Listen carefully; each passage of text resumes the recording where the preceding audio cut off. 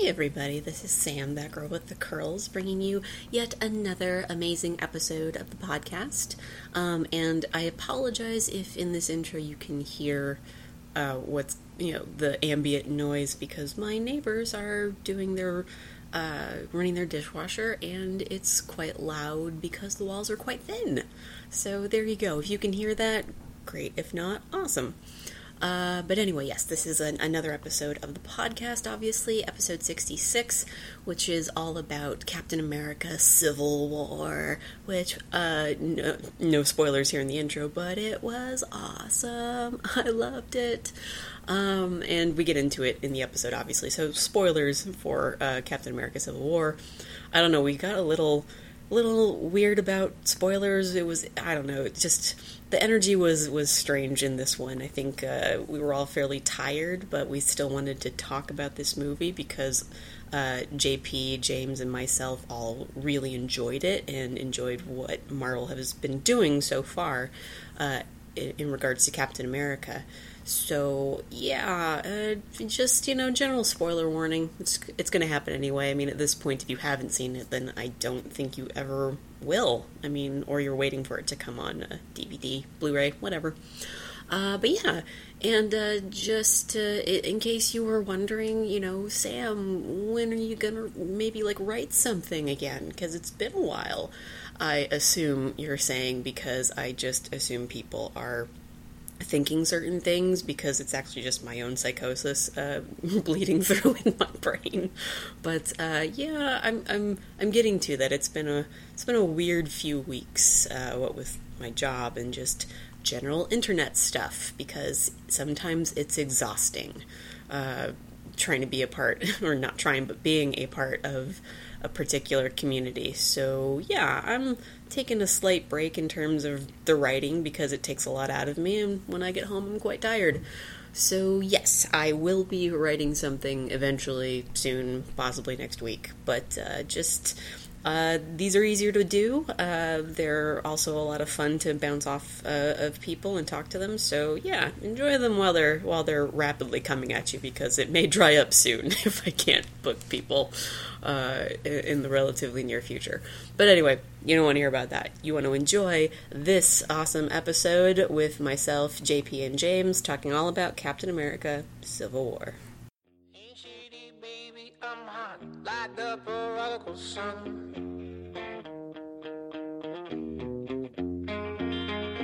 Big up Bartolini, meeny, money, mo, and flower. You're the chosen one. Will your left hand's free and your right hand grip with another left hand watches right and slip. Schwartz is gone.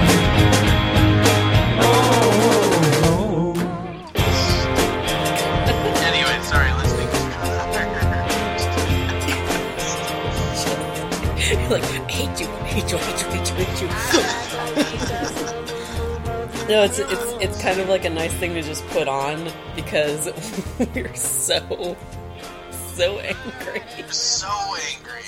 Like, on so many levels angry. No, but what I love about that, too, is that I feel like I'm more entertaining when I'm angry sometimes. That's fair. It's like you just kind of put yourself in that position where you're just saying things and you're just like, fuck it, I don't care if people think I know I think that. Right. Take my opinion. Yeah. Well, it's like, we got Killy McSnaps your neck now, and I mean, it's... Oh, it doesn't get old. I fucking love it.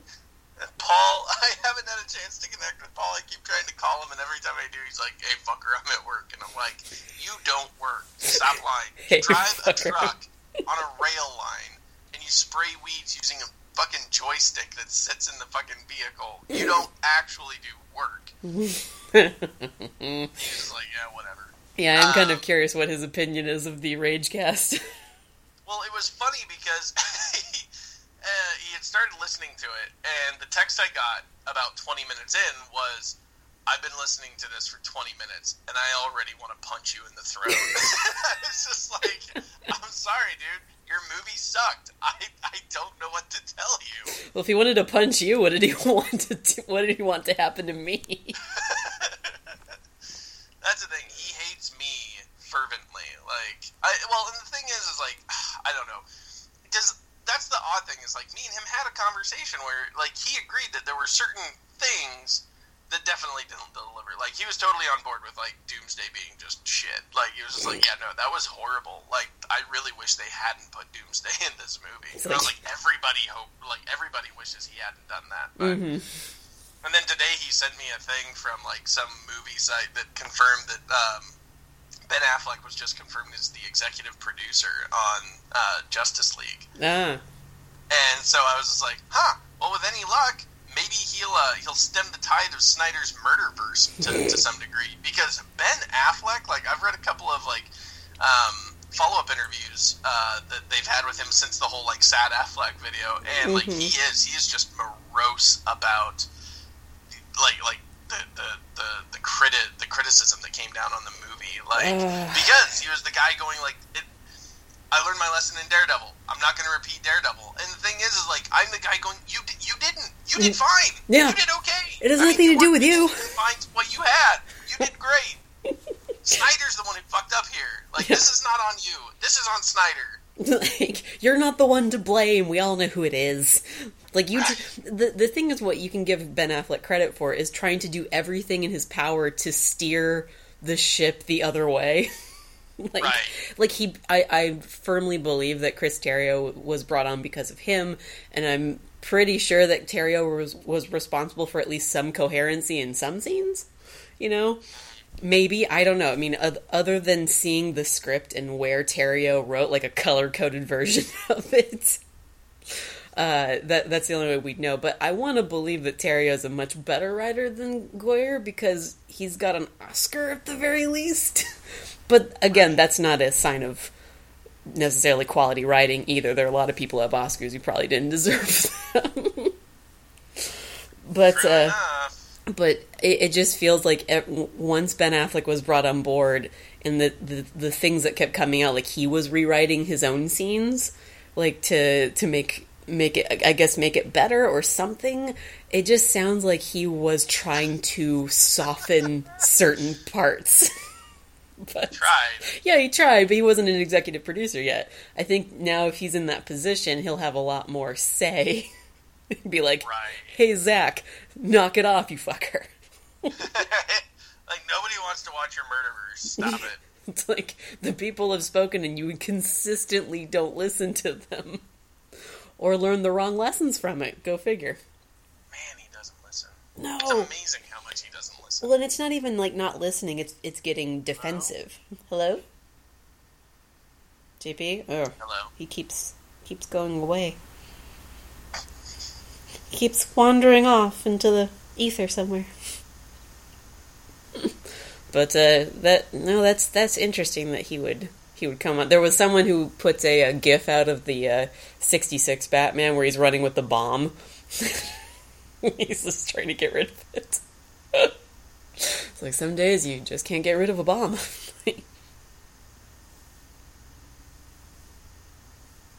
Skype sound port module. What the fuck is that? I like how you're trying to fix it while we're having this conversation. The anger of Snyder's Murderverse fuels my anger to fucking fix this bullshit on my computer. Well, if JP would get up here, we could actually talk about a good movie. Right? Fuck. I know, like, so I went and I had a bunch of people, fucking, I'm not recording it then, a bunch of people who were just like, so, what did you think? And I was just like, it's immediately better than Batman vs. Superman. Like, in the first 5 minutes, it was better than Batman vs. Superman. Oh my god. I was like, really, in the first 30 seconds, it was already better than that movie. In 100 ways. And they're like, what do you mean? And I was like, I actually understood the plot. Yeah. Like, from the get-go. I was just like, it's really clear. It's very Tony straightforward. wants it one way. He wants it another way. They want the same things, but by different means in so many ways, yet different. So yeah, no, I would was love just it if, oh. like, someone just trying to describe plots in, like, weird ways. Like, they want the same things and yet different things. Right. I was just like, they were like, what do you, well, they were like, what was, and then they asked, like, the wrong question. Like, they should have asked what was right with the movie. Instead, they asked what was wrong with Batman versus Superman. Oh, Lord. You're like, here we go. I have this whole 3-hour therapy session I went through. You should listen to that first. Right. And then develop some follow-up You questions. listen to podcasts? No. You should start, and this is the one you should start with. Yes. Just get some typed out responses ready to go. Worst case scenario, you'll never listen to a podcast from anybody ever again. So but true.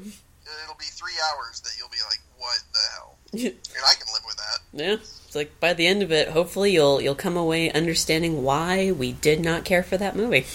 I mean, like, on so many levels.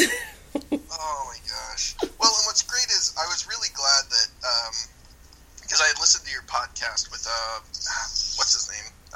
The comedian guy with, Oh, Graham Elwood. yeah. Mhm. So I started, consequently, started listening to his blog, or his podcast. Oh, the Comedy Film Nerds. Yeah, oh my god. Yeah. A, those guys are fucking hilarious. Right. B, they just point out, like, so many of the things that I'm like, yep. Yep. Mhm. I felt that way about that movie. Yep. Did you listen to their spoiler up? See, and I love the spoiler ups, but like even towards the end, Graham sounded just exhausted. Like he just didn't want to talk about the Right? movie. Like, I'm just so done with this shit. Yeah, it's like it's, and I know that people have been talking about like, oh, superhero movie fatigue. Like, no, it's terrible movie fatigue. Like, Right. I don't want to like waste my time on a movie that I kind of already know is going to be horrible. You know, My time/money, because that's the other side of the token. Is like, I mean, as somebody who's probably gonna, we're probably gonna podcast about it. We're gonna give our critique of it. yeah, So, like, we kind of obligate ourselves to paying the money to watch it. But even like then, like, I don't want my money to feel like it was a waste, yeah. because now all I'm gonna do is just bitch about this movie and how horrible it was for like ever. Like, I'll go on hiatus for a while. Like, I haven't had a good like up until Civil War and people asking me like, what was wrong with Batman versus Superman. I had kind of like let it go. I was like, it was not really, like, it was filed away in the catacombs for the day somebody decided to bring it up. Yeah. And then they did. And now here we are again, and I'm like, son of a bitch. Well, and it's almost like you watch Civil War and you're happy that this movie exists, and then you almost get kind of mad at Batman versus Superman all over again because you're like, it wasn't that hard, guys. Like, they did, and that's the thing. Like, the one thing that sticks out the most is how similar the plot is supposed to be between the two of them. Like, and that and Daredevil. Like, the thing is, we got 3 different superhero properties that covered similar territory, and all 3 did it very differently with varying results. On the low end of the scale, obviously, is Batman versus Superman. But then you have, like, Daredevil and Civil War that's all about, like, ideological differences and whatnot and everything. They managed to do that pretty damn good on both ends. And you just want to look at that and go like, hey guys, guess what? This one works out! Right? Mm-hmm. So it almost just makes you get kind of pissed off all over again. Like, It does. It really does. And I don't like being mad at movies. Like, I want to enjoy movies. What's the thing?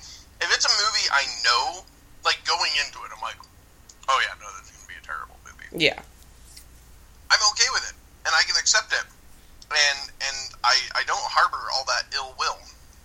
It's when I expect great things. and then I'm terribly let down. I get like a great thing, and then the rest of it's just a giant shit show. Well, like, I've been seeing kind of the, what is it? You know, not cursory. Oh, what's the word? The stupid X-Men movie. What the hell? Apocalypse. Yeah, so the reviews are starting to come in on that because the embargo's been lifted on the journalists. And it's so middling to nothing on that. Like, some people are, you're going to have your fans, you're going to have the people who are just like, I don't fucking care about this movie anymore. And just because my fatigue has always been on the X-Men movies. I just don't really, even the good ones aren't really, like, that great, Right. So it's always hard for me to get excited because, I mean, you figure in '92 when the X-Men cartoon was out at the same time as like Batman, the animated series, those were like the two cartoons I watched religiously was X-Men and Batman. And it's like, for these X-Men movies, it's just like, how can they get so many things wrong about so many characters? And no one seems to care. Right, like they're just... I can hear you now. Yeah, the X-Men movies, they don't even try. What was that? JP? Yeah, no, I've got two problems to solve. One, you guys couldn't hear me, and now Pamela won't connect. Yeah, James. That's okay, my Pamela wouldn't connect either. On it. Well, I'm recording, Something so. About firewall issue. Yeah, I was getting the same one. It could be because of the Skype update. Oh, maybe that's it. Yeah. You remember the good old days of Pamela? Well, Pamela is my bread and butter, so. There you go. Well, clearly it's only one of those things, not both today. But which is it? The bread or the butter? Which is it? Rather. Swear to me. Okay. I did not mean to Why do you keep interrupt. saying that name? Why did you say that name? Oh no, we've just been going back and forth, but are we good? Are we ready to go? I suppose so. Yeah, as long as one of us is recording and we can get it, we have a file to edit, then I guess we're fine. We Yep. can call it Martha. I'm recording. It's This fine. is not a BVS conversation. No, but Or I any didn't say it was. circumstance. it's going to come up anyway, so. So Don't take it so personally, Jason. Is your mother's name Martha as well? I dated a Martha once. Well, there you go. That means you and Batman and Superman can all be bestie friends. You guys are all besties now. Yay! Or I'm secretly their father and they don't know it. Ooh. Would you really want to be father to Murderverse Batman and Murderverse Superman?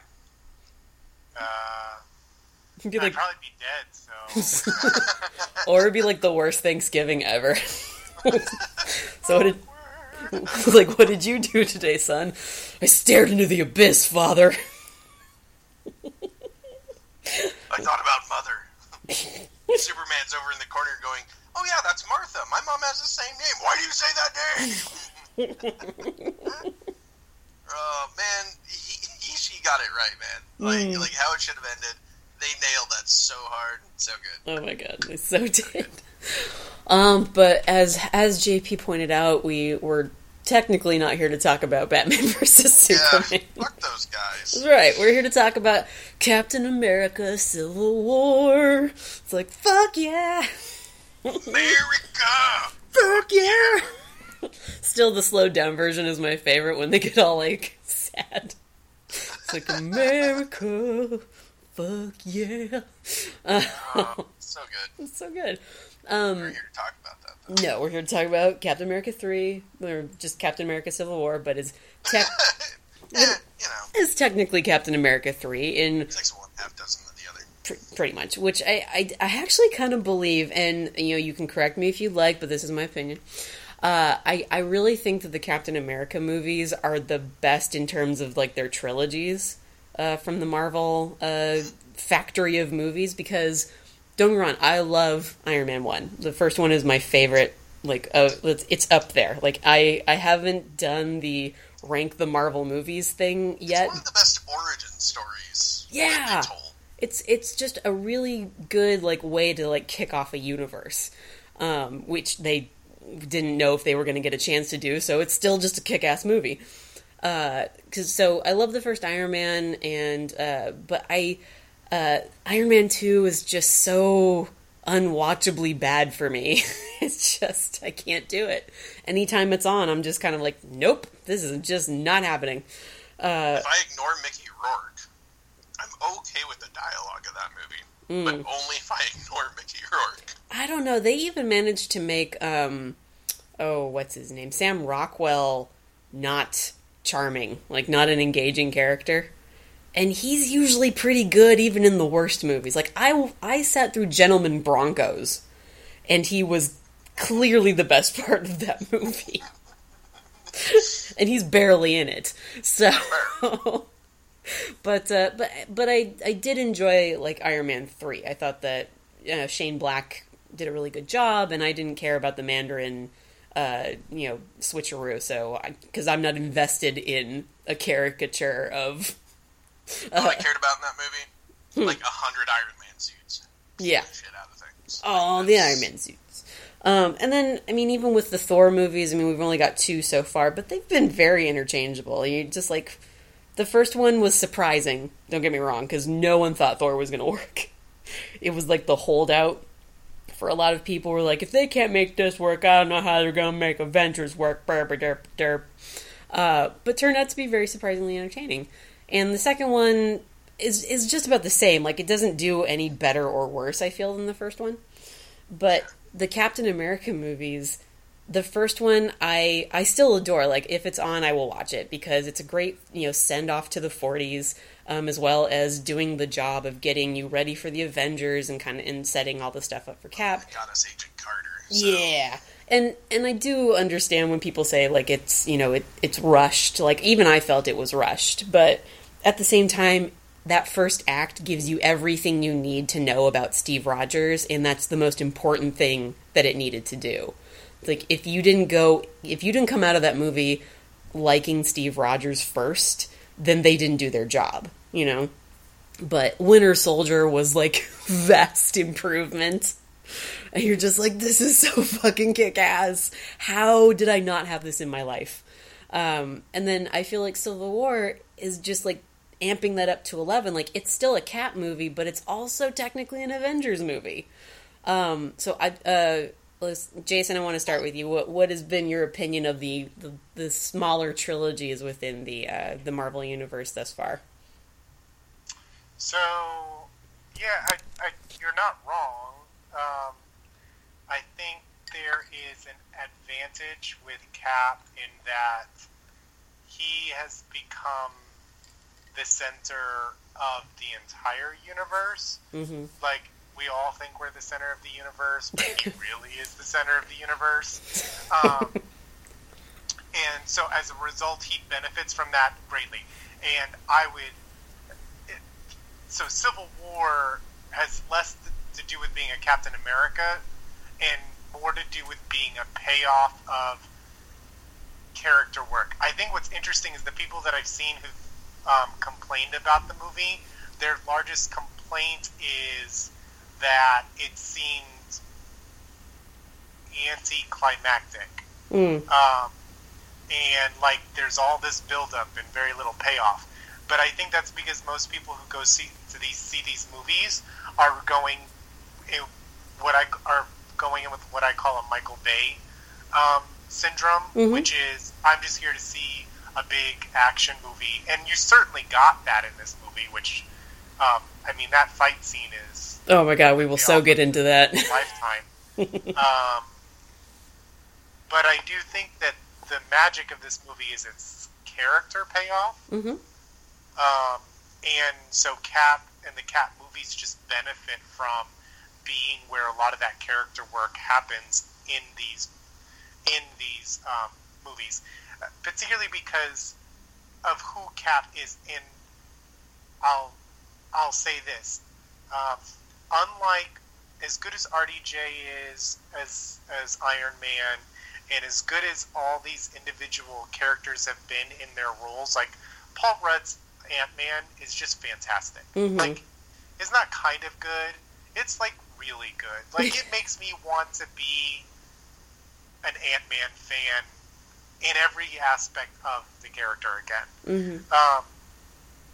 But none of them have redefined a character the way Chris Evans. has done for Captain America for me. Mhm. And he's taken what Captain America is, which is not just a standalone hero, but a leader among heroes, and he's made that come alive through those movies, and I think it benefits from that strongly. Definitely. No, I agree. James, what's I mean, you were kind of talking about it with me while I was going on my thing, but what has been your opinion so far of like the individual movies that have been kind of like leading up to this? Right. There's so many places to start. I mean, I agree. Like, Iron Man was the kickoff to the entire universe, and I'm just a huge Robert Downey fan overall. I've always liked the different movies he makes. He always had something unique to a lot of his characters. Also another guy who is usually the best thing about the worst movie he's in. Right. And so this was one of those where, I mean, like you, like Iron Man 2, admittedly, was the low point of that trilogy. Just because it got bogged down with a lot of dialogue. That was the biggest problem of the movie. Is like very much like JP kind of said. A lot of people, I think, go to these movies kind of expecting lots of it, especially with like Iron Man. Just the way that the first movie kind of set things up is Iron Man's just going to blow a bunch of shit up, and he's going to be awesome in an iron suit. We didn't see a lot of that in Iron Man 2. Like, he had a suit, but who cares? Yeah. Instead, it's talkie time. Well, and which, I was overall fine with for a lot of different reasons, but Thor's probably the least impressive series to me so far. I mean, and that's given the fact we haven't seen Ragnarok yet. I've got a lot of hope. I've got a whole lot of hope. Ragnarok is going to be like, it's going to be the Thor movie to make Thor feel beyond an Avenger movie like his own badass, because that's really the only exclusive piece for me where like Thor really has shined is like the first Avengers movie, that whole fight between Iron Man and Cap and Thor. Like, I mean, it's these three just powerhouses. It's two mortal men going up against a god, and I mean, they did a great job of making Thor seem incredibly powerful. I mean, they did that a few times in the other movies and everything, but I don't know, I just never felt like I cared. Yeah. That and I always felt like the damn romance story was so shoehorned in there that it just got in the way of them, like, having an amazing movie. Like, I was like, I don't care. I don't care about the scientist. Like, I'm glad she's nerdy, but I don't give a shit. Like, her sister or cousin or intern or whoever the fuck she is, she's far more entertaining. Like, meow meow. Yeah.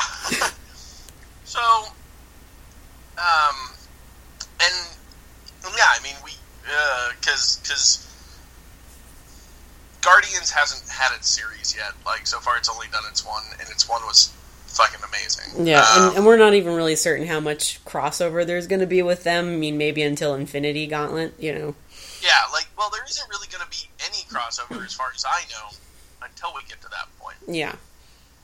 I'm predicting that towards the end of the second movie, that's where we'll actually see a little bit of crossover.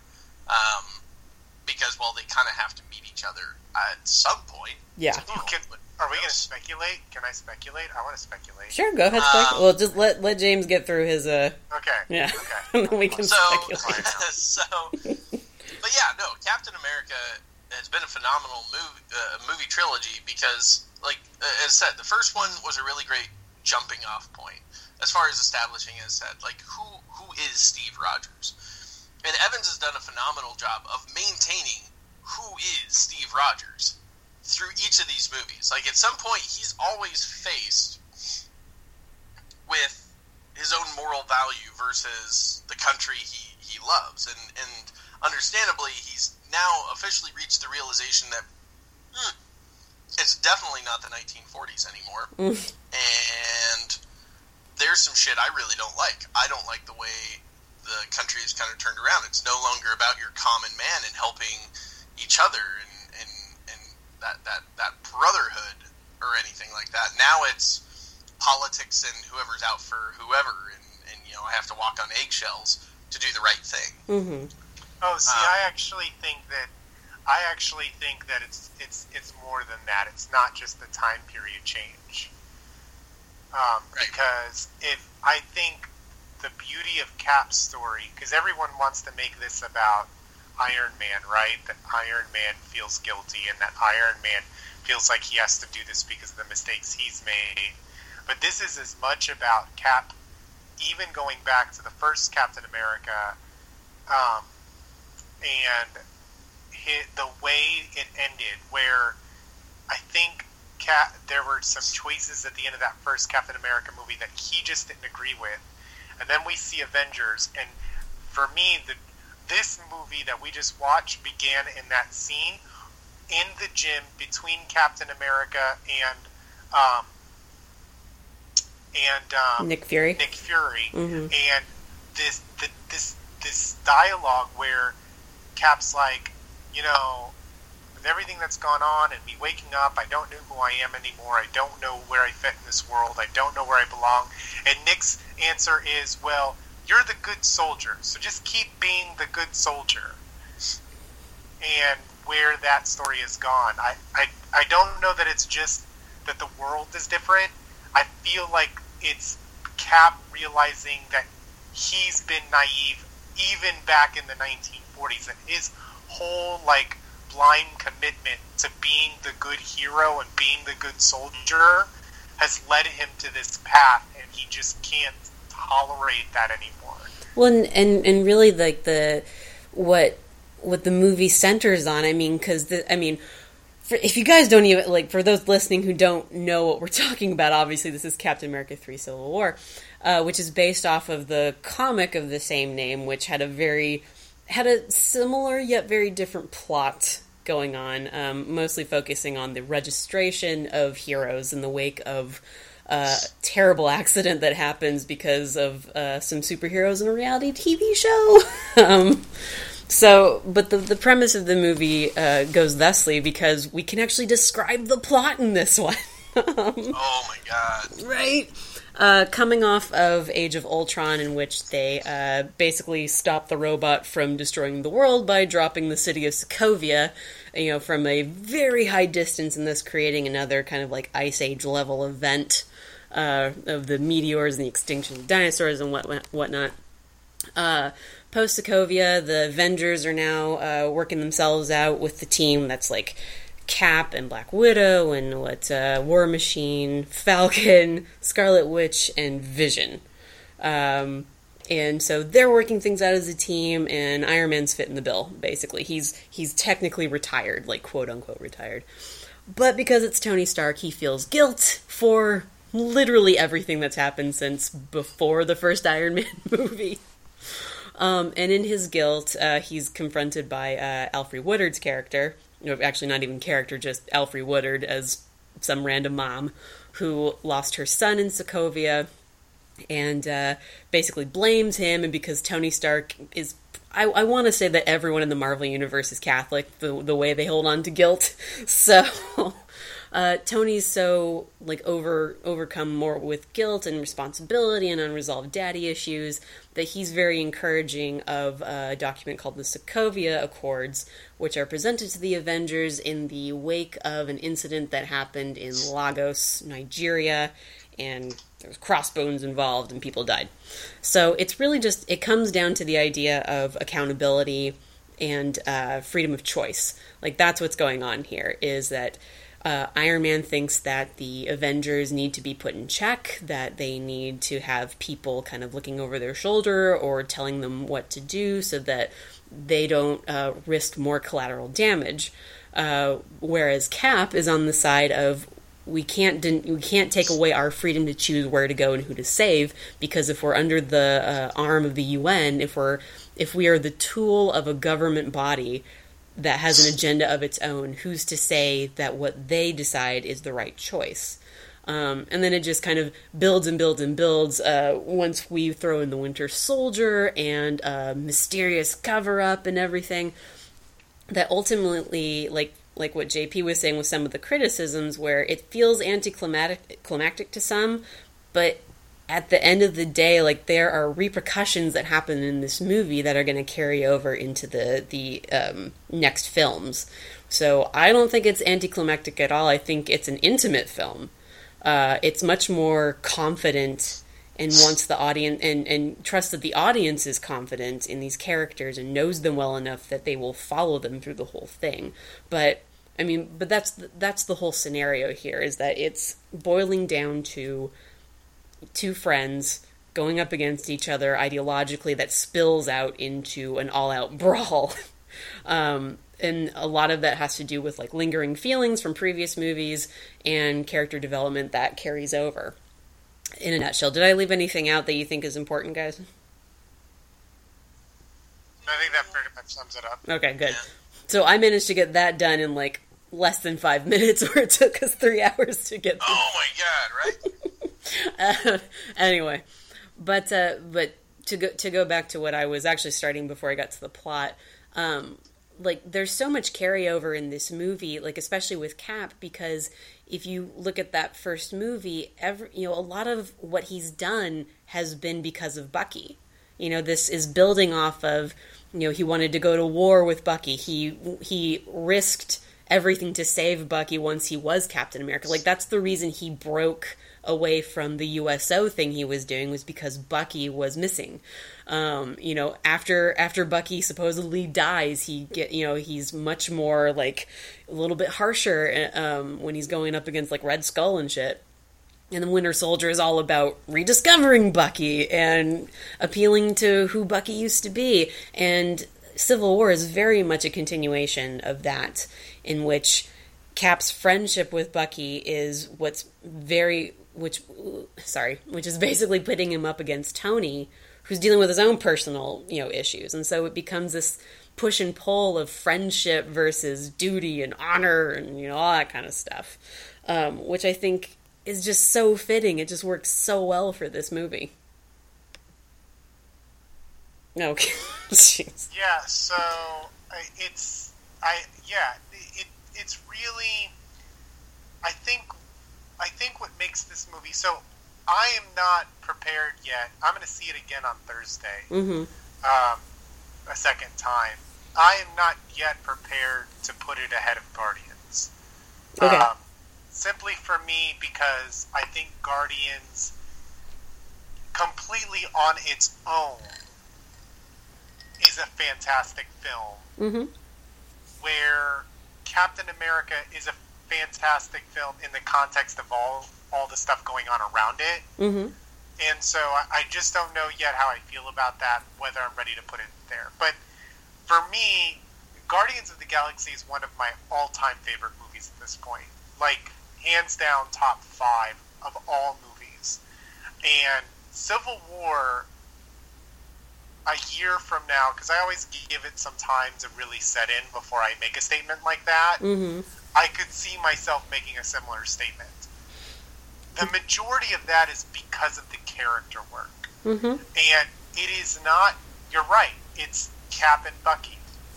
It's Scarlet Witch and Vision. It's Hawkeye is in this movie for a grand total of 5 minutes. Maybe 6. And yet, he has complete character growth. Yep. Like, I retired, now I'm, like, trapped. Like, that little moment between he and Tony, when they're locked up, like, that's it. That's all you needed. And now Hawkeye has, like, total character growth. Like, he's in the movie for, like, 2 scenes, and then, like, he's got a whole, like, thing that's happened to him. Yeah. So it's those two. I'll save the best for when we get there. But the way Black Panther and Spider-Man are handled in this movie. Oh yeah. And it's just, it leaves me like speechless how well it's done. Like, there are some things, like the best thing I can relate it to is in the mass of crap that is on the internet. Every once in a while you come across something that just makes you really happy. Mm-hmm. Like, it might be a cat playing a piano. It might be a dog being excited about its long-lost owner. Whatever that video is that you come across that is just like 15 minutes of joy that you didn't know you would otherwise have in your life. Mm-hmm. That is every bit what Black Panther and Spider-Man are in this film. See, I would just use that to describe the film in general, because I'm not even kidding. I got out of the theater and I was just like, that was a fucking awesome movie. Like, it's like I needed that. Like, I needed this palate cleanser after the other thing I had to watch. Like, I mean, I didn't have any issues going in. I was fairly confident I was going to like this movie, but I came out of it just being like, oh my god, this is just amazing. Like, it's just, I don't know, like the if you were to compare and contrast, you know, this and Batman versus Superman, which would be a very easy thing to do because they are relying on a similar thematic story, basically, of heroes fighting each other over an ideological difference. It's only that Cap, you know, just does it way better. And again, like, we've talked about this in other podcasts before where there's a purpose to their argument in this movie. Yeah, well, and that's the thing, is because they've spent all this time building the characters up. And even when Cap and Tony meet for the first time in the Avengers, there's already that underlying kind of resentment coming off of Tony, because, I mean, that's just Robert Downey Jr. being Robert Downey Jr. I mean, he kind of plays it with a little bit of resentment already there, and you understand where that's coming from, and then you just you learn more and more and more with each movie, to the point where this seems inevitable, you know? Like, even like Iron Man 2 contributes a little bit to this, you know? It's all been, I don't want to say that it's all been leading up to this, but in terms of the way they've been crafting the stories, they did a better job of making their disagreement, their ideological shift, like, everything made sense in accordance to how they've written these characters in the movies thus far. And that's, as much as the first Avengers was like an action payoff, and you know, like, when you see them working together, you're like, this is what I've been waiting for. Captain America Civil War is the emotional payoff, I think, for these characters that we've kind of been waiting for, or we've seen coming down the line. Yeah, it's fantastic. Mm-hmm. I completely agree, and it's all the characters. And my point was just going to be, you just don't normally get this. You don't get good character work in a big budget action film, Mm-hmm. and this is really good character work. Like, I could see this winning an award as much for being a drama as it is for being an action comic book movie. Yeah. And that's hard to do. And it's hard, like, legitimately, Chris Evans is my favorite Captain America. Of all, Brubaker, of all of them, I think Chris Evans has built my favorite Captain America. Mm-hmm. So, in terms of where we can go with this, do we want to start with kind of the cast of characters, because there's a huge cast. But JP brought up a good point that we have some newbies introduced into this one.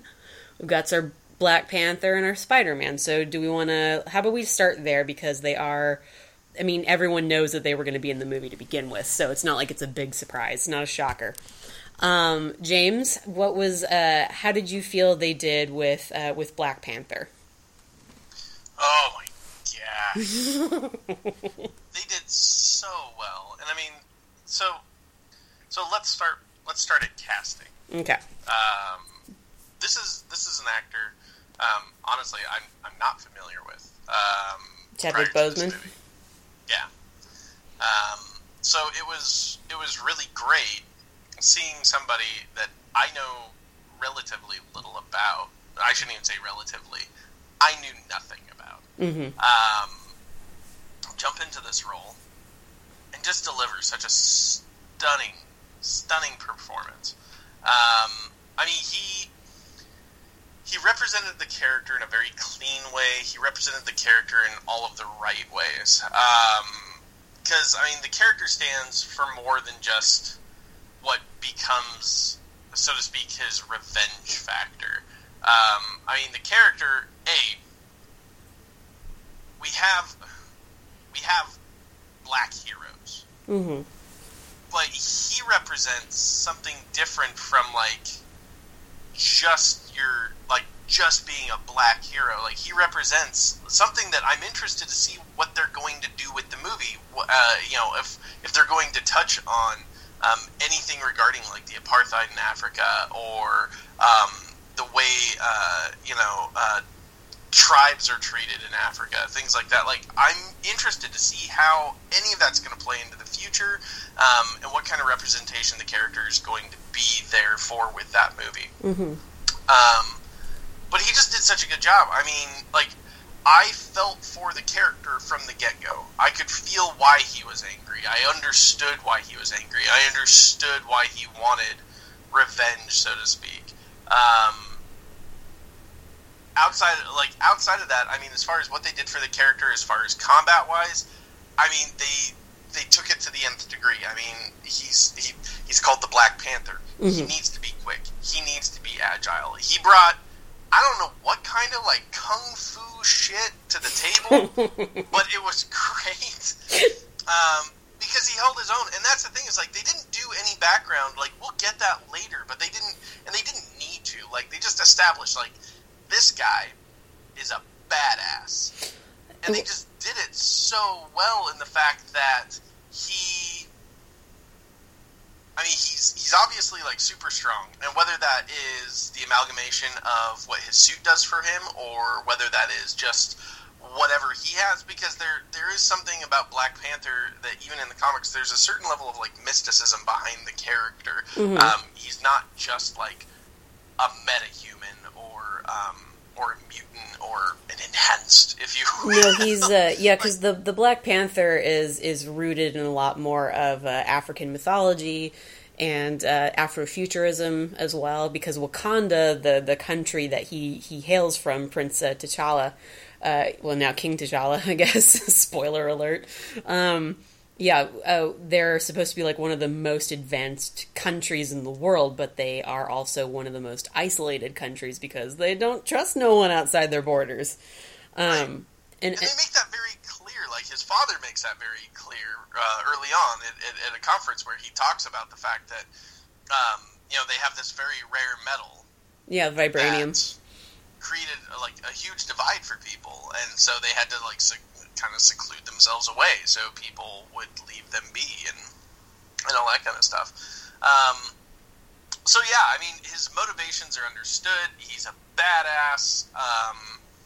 And then, like, the come to Jesus moment where he finally, like, he sees the truth of everything, and just, like, that quick, like, just gets it. Like, it's not like a conflict. It's not, I need to go mope about this, or somebody needs to say my mother's name because, of reasons. Like, he just moves forward with it, and he goes, oh, I was in the wrong. And, there's not this huge moment where he needs to, like, go and apologize for that or anything. Like, they just move forward, and he takes the right steps to make it right. Mm-hmm. And be the man he was raised to be this great person.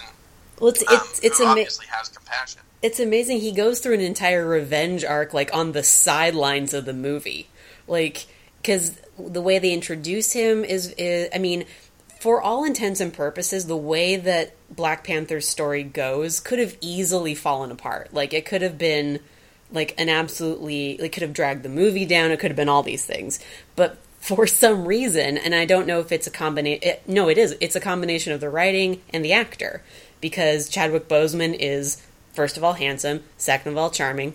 So when you first meet him at the UN hearing, and he's talking to Black Widow and his father and everything, you're kind of just like immediately on board with him. And then, I mean, it so could have fallen apart when they almost immediately kill his father. I mean, it's just kind of like, oh no, they done blowed his daddy up. And well, because he isn't like this direct, as you said, he's not this like direct interaction. Like, his motivations are his own, strictly his own. Mm-hmm. Like at the point where we see, big showdown between all of these heroes, he's only really a part of it because he has his own means of gain. Like, mm-hmm. I get to potentially get my revenge in this moment. Like, that's it. Like, he really doesn't have, through the entire movie, strict loyalty to one side or the other. He doesn't particularly give a shit about their issues. Like, I'm after one thing. If this means I get to do that one thing, okay, I'm on your side. But after that, I don't give a shit.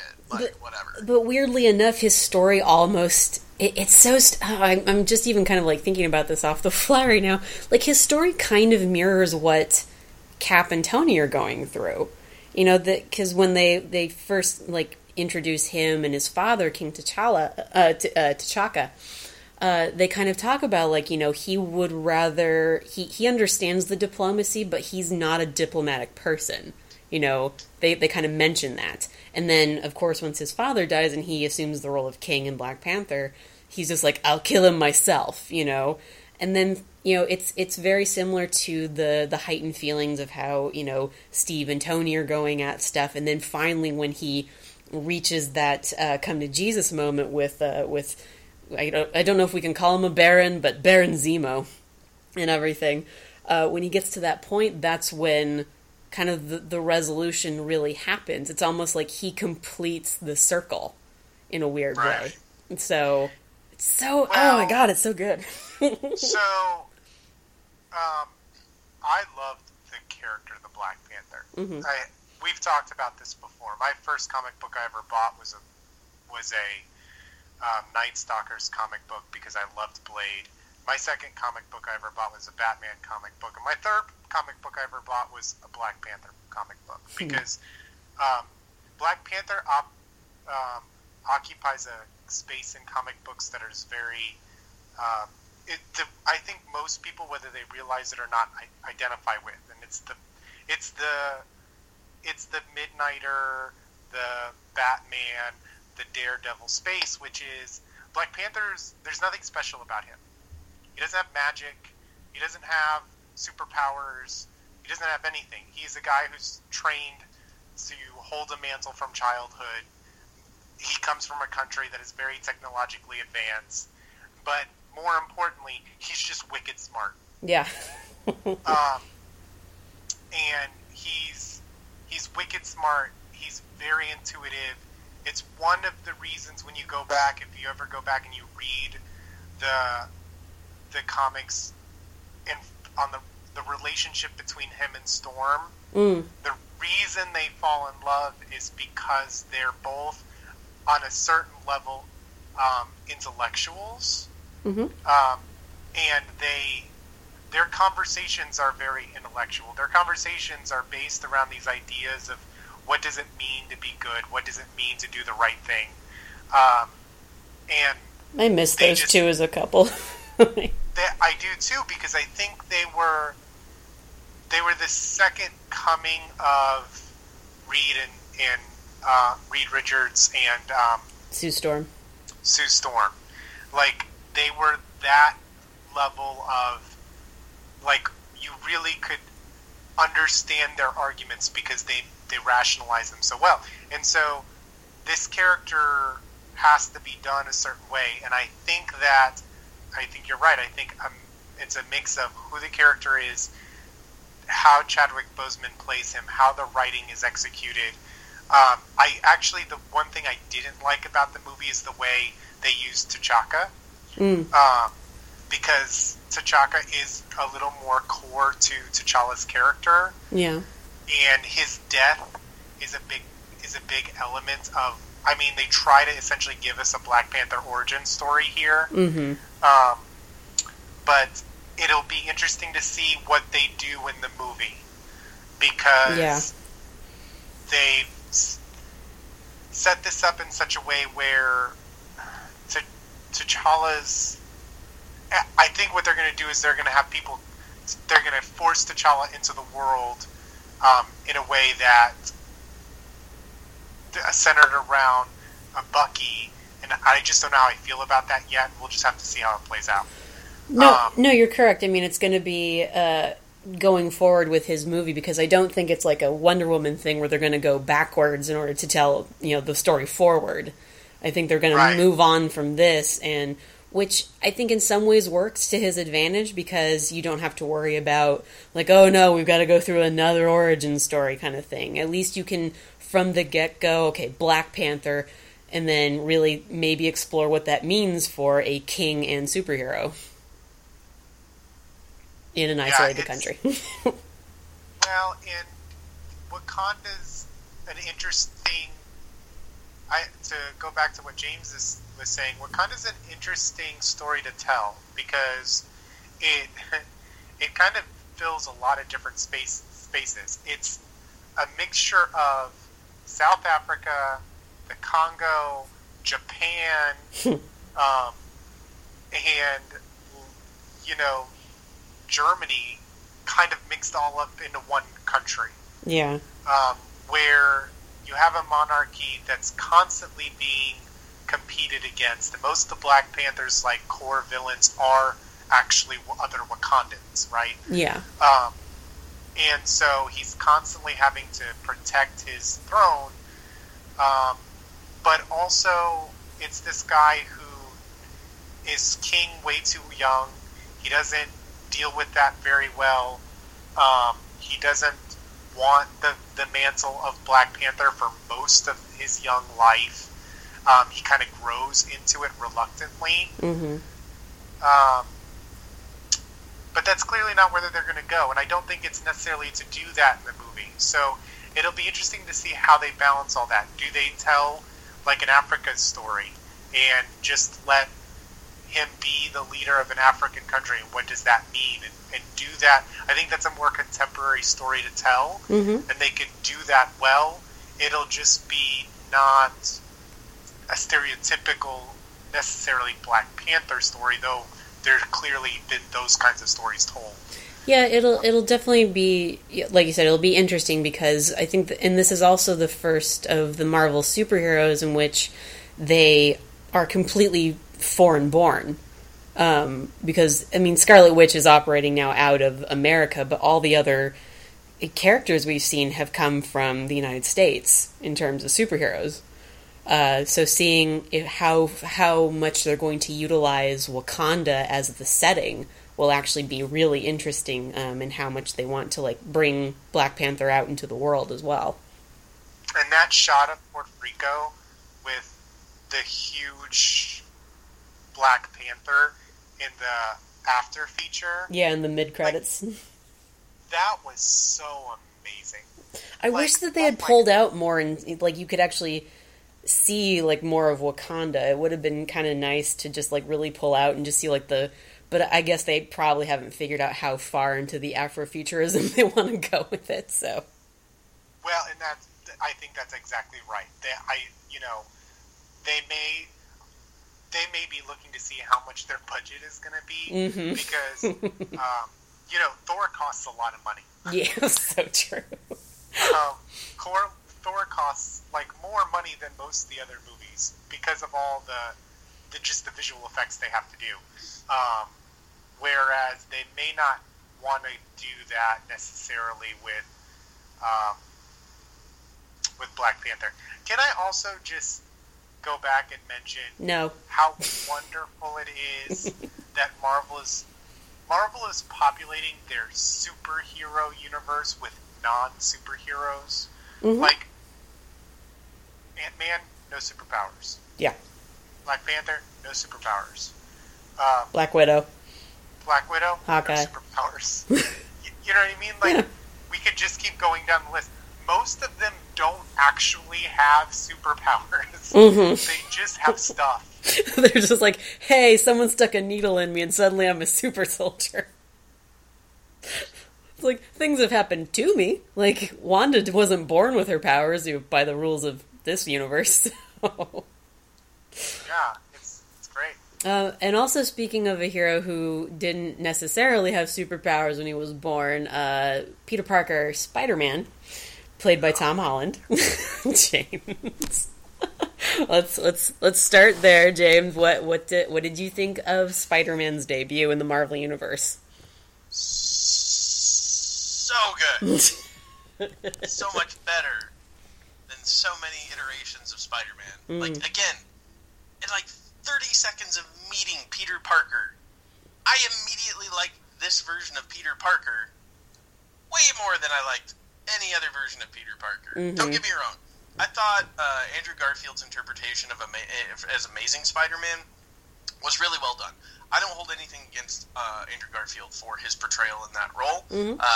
I put a lot of the stock for those movies not being as good or great as they could have been. Yeah. Mostly on the writing. That's a huge chunk. That and Sony. So, I love your games. I love playing the PlayStation. You guys suck at making fucking superhero movies. Just give the movies back. Right? Like, so this was obviously we're gonna get to that. So the fact that we ended up with Spider-Man is the culmination of a lot of speculation that Sony finally just bit the big one and went, fuck, like we're bad at this. Like, we're not good with this franchise, but we don't want to fucking give it up. So let's make a deal. I don't even think it had anything to do with them coming to, like, the realization that they're terrible. I think it was just them going, hey, we could get way more money if we actually gave the property back, but still own some of the rights to it. Right. So that's the upside on this was, due to this culmination of an agreement that they made back with Marvel, because technically Sony still, like don't get it twisted, folks. Sony still actually owns the rights on Spider-Man. They didn't actually give up anything. They just made a deal. Yeah. That said, hey, it's your property, so we're gonna let you make a movie. It's like, your property, we own it. You can have something back. It would be like if Michael Jackson was still alive. It would have been like him going to Paul McCartney and going, God. I own your music, but I'm gonna let you make another version of a song you already did, if you want. I'm gonna let you do that. But I'm gonna reap the benefits of But it. I'm gonna reap the benefits. So too soon. So it's one of those where a lot of hope was struck on this, and a lot of that hope was met, I feel. We meet Peter Parker, and we meet him at a point where this version of Peter from Civil War is very different from comic book Peter Parker Civil War. Very different significant event having to do with Spider-Man in the comics versus what we get here. What we get here is not even really remotely related. Like, his appearance in this was really just more than anything a nostalgia factor to go, hey, Spider-Man, it's a thing. And that we are, in fact, going to get a solo movie for Spider-Man that they have already said will not be an origin story. Like, the little piece of Peter Parker we got in Civil War, that's it. That's his origin story. Yeah. And I'm okay with it. Like, that was great. Like Batman, everyone and their mother knows what happened to Peter Parker. Right. Like, got bit by a spider. I have spider powers. Yay, me. Spider-Man. Right? His uncle died. With great power comes great responsibility, and let's move forward. He's like, end scene. And that's really, like, and they don't even go into that, which I was so happy for. Like, they didn't delve into that, and maybe they'll touch on a little bit in the future, and that's all I want, is just a touch. Like, let's not get into it. Yeah. But ultimately, this version of Spider-Man is this young man. He's still in high school. Like, this is Peter Parker before he hasn't even graduated yet. He's 6 months into his powers. He's still learning to understand all of what he can do. And apparently, Iron Man just knows shit. Yeah, how Tony figured it out. Right? Like, there's little things like this that I'm like, God, there's got to be a Marvel one-shot that comes out or something at some point. Because there's just these little, like, plot holes that I'm like, but how did he... Yeah. Where...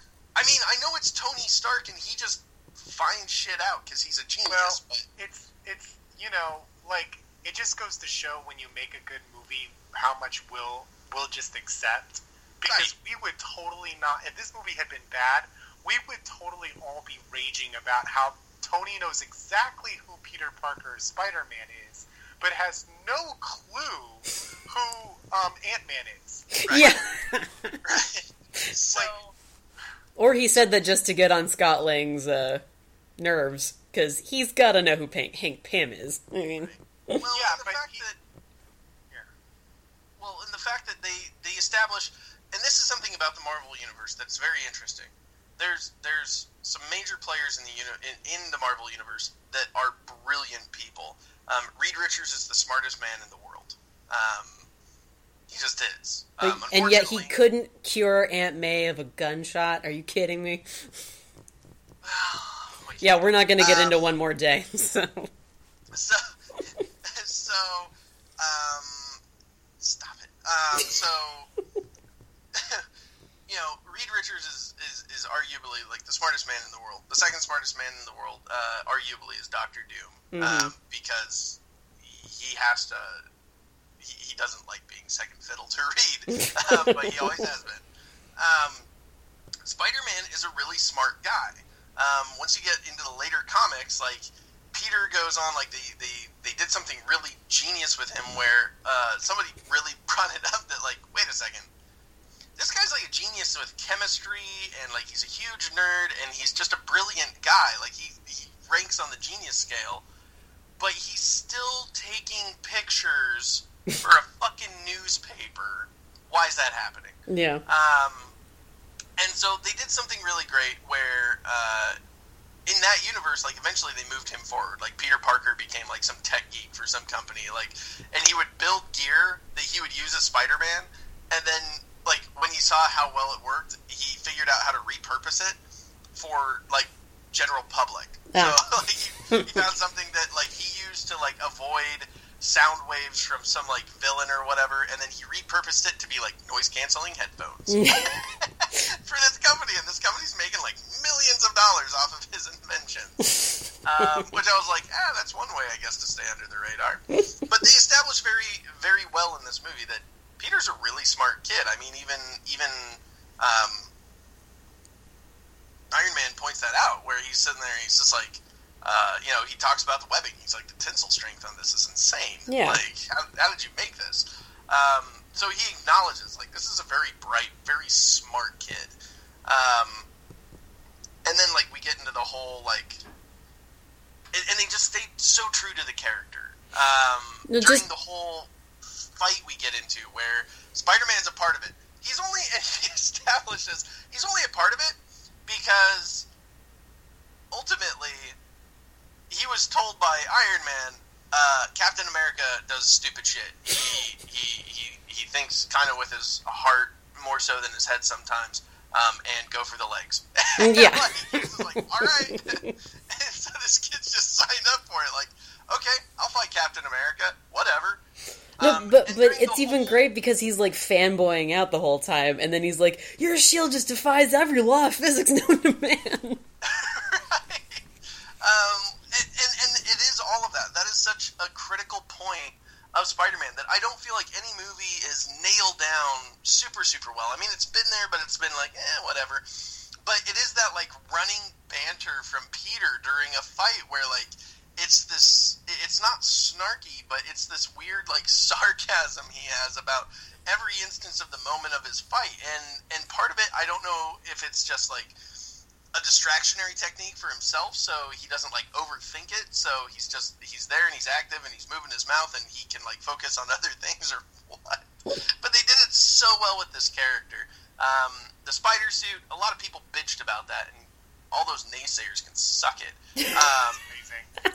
That suit was fantastic. And the thing is, like, I know a couple of people have been like, yeah, but it's like Iron Man. Iron Man made it for him. And it's like, who gives a shit? Well, and Iron Man made him a suit in fucking Civil War, so it's not a big deal. But it touches on that whole thing where it's like, because with the previous movies, one of those things that just still never made sense to anybody, I think, really, was like, how did Peter make that damn suit? Like, how did this, like, supposed teenager, and in, like, in the first round of them, like, he was a college student, like, how is he maintaining this? Like, he can't. Like, he couldn't afford to.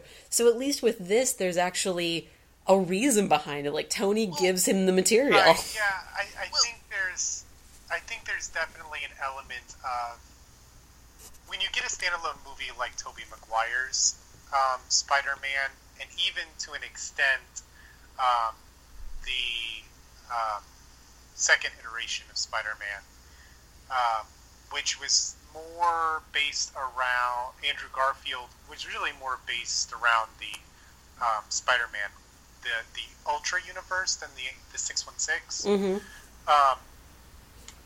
It's going to be tough sometimes to explain some of that. I think they do it a little bit with Oscorp in both those movies, Mm-hmm. but there's which makes sense in a Spider-Man centric universe. But this is not a Spider-Man centric universe. No. This is a Tony Stark centric universe. This is a Captain America centric universe. A superhero that's only been working for 6 months in a universe where Iron Man has been active for nearly a decade. It would not make sense for him to be coming into this sort of homogeny, this community of characters completely unaided. Mm-hmm. It just wouldn't. This makes more sense for the character in this story. And that YouTube video that he shows Peter of him in his crappy, shitty uniform. It's right. so good. Like, yeah. So I think it makes more sense. It fits. But I don't want to. I want to let James finish before I go into my spiel. yeah, sorry, Well, James. No, it's all right. I mean, it's one of those, like, they just did so many fantastic things with this character in so many little ways that explained everything we ever need to know to get started with Spider-Man. I mean, the whole he's supposed to be just running distraction. So he's taking on two heroes. He's taking on War Machine. Or no, he's on the side with War Machine, I'm sorry. He's taking on Bucky and Falcon. Who? Falcon, yeah. So he's taking these he's taking these two heroes on by his lonesome. Like, he doesn't know anything about them. He doesn't know how they fight. I mean, there's the whole, like, Bucky takes a swing at him, which notoriously we've seen.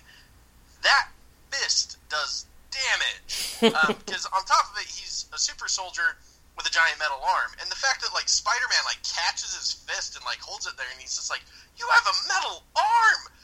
That's insane!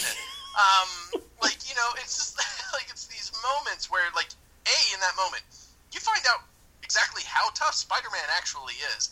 And dare say, potentially stronger than even maybe Captain America, because we even see him go toe-to-toe with Cap.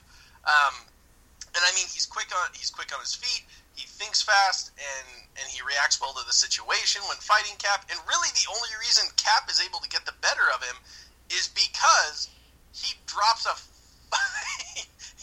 he drops something incredibly large and heavy on top of Spider-Man, and he has to hold it. And even in that moment, like, there's this nice camaraderie where he's just like, you got heart, kid. And you see that harken back to, like, that 1940s, like, attitude, like, you got moxie. And he's just like, you got heart, kid. He's like, where are you from? And he's just like, I'm from Queens. And he's just like, from Brooklyn. And there's just this nice, like, trade-off there. But, like, so much of that was just so perfect for everything we needed for Spider-Man. And it's all the reasons I'm now just stoked for a Spider-Man movie. Like, yeah. I don't even care about the rest of the Marvel Cinematic Universe at this point. I'm like, just give me a Black Panther movie and give me the Spider-Man movie, and I'll be happy. I would actually really appreciate just Tony and Spider-Man teaming up. Right? Their banter was probably some of the best in the movie, and this is a movie that's got a shit ton of banter and humor in it that, again, we'll get into that soon. But, JP, As also a Spider-Man fan, what did you think of Tom Holland? So it's tough to say whether this is Tom Holland or or just good writing. And I'm going to say that because we didn't get a lot of Spider-Man.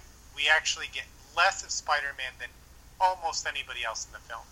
Ant-Man and Hawkeye, it's questionable, but those three get the least amount of screen time. But what the writers are able to do in that short period of time is give you everything that's important about Spider-Man. He has an aunt. In this particular universe, she's incredibly hot. He is genuinely enthusiastic. Like, that is who Spider-Man is. Spider-Man is and I've written about this, and you can go and find stuff that I've written before, particularly when I wrote about Miles Morales many, many years ago when he first appeared. The magic of Spider-Man is he is genuinely someone who's excited to be who he is, and wants to do well for two key reasons.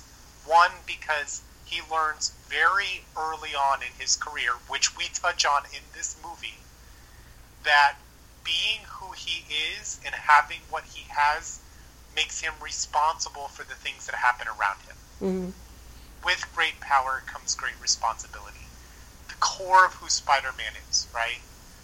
And so it is that reason, it is exactly for that reason that both in the comic book and in this movie, it is why Spider-Man would side with Iron Man. Because if you tell Spider-Man, we have to do this because it's our responsibility to do it, that resonates with him. Yeah.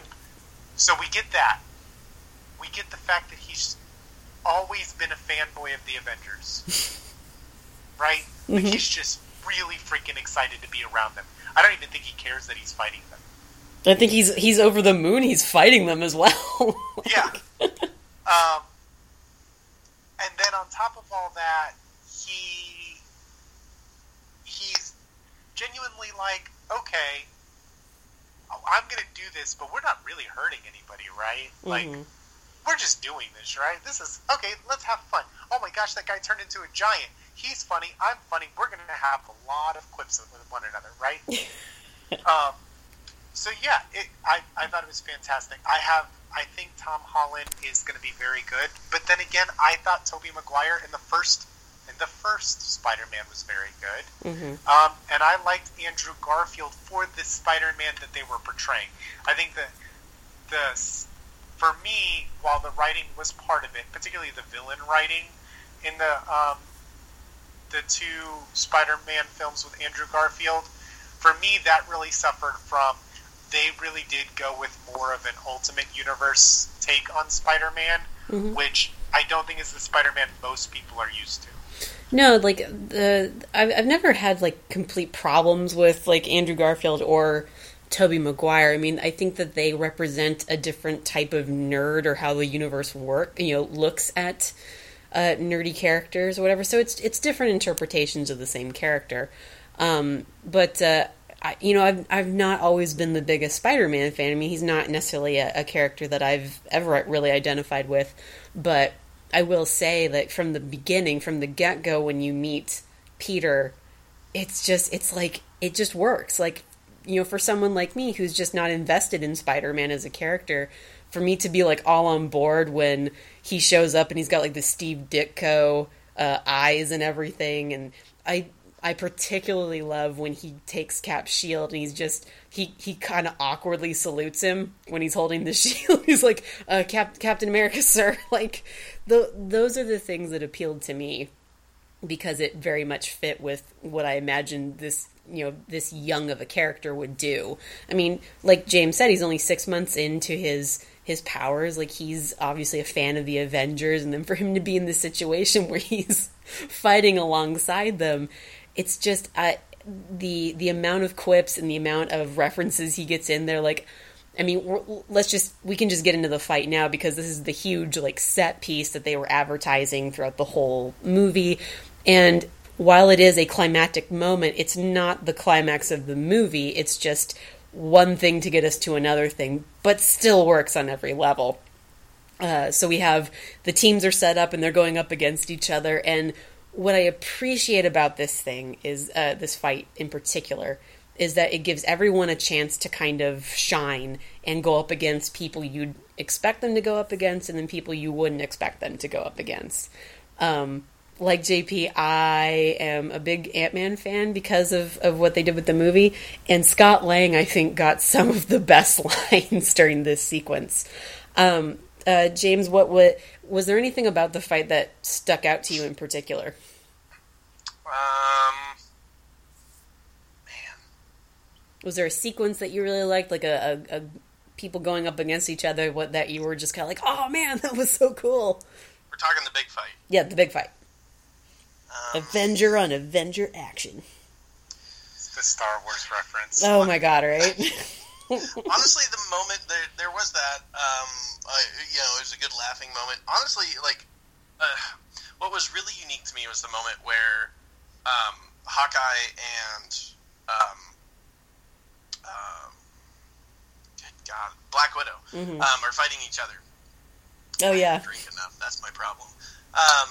When Hawkeye and Black Widow are fighting each other, there's this real little moment where, like, they have this pause to their fight while they're grappling, and Clint looks at her and he goes, "We're still friends, right?" And she's just like, "That depends on how hard you hit me." You have to. And then they, like, continue the fight, and you can see, like, nobody's doing this because they want to. Mm-hmm. There's those who are doing this because they feel like they're standing on the right side of things. There's those that are doing this because, well, they're all doing this because they all feel like they're standing on the right side. I feel like it's just the right thing to do. Yeah. Right. So that moment was really unique to me. James? The moment where Vision, it's such a small moment, and that's the thing, is, like, really, Vision didn't have a lot in this movie. Like, his role was really small, and out of all of the roles, I felt like his, outside of what happens in that fight, where there's the incident where he misses, his shot is dodged, and it hurts some, one of his friends, so to speak. There's a whole moment later on where he's asked, by Iron Man, by Tony, and he's just like, what happened out there? And he goes, well, I got distracted. He's just like, I didn't think that could happen. He's like, I didn't think it could either. Mm-hmm. Yeah, because they do such a good job of giving us a love story without anyone noticing.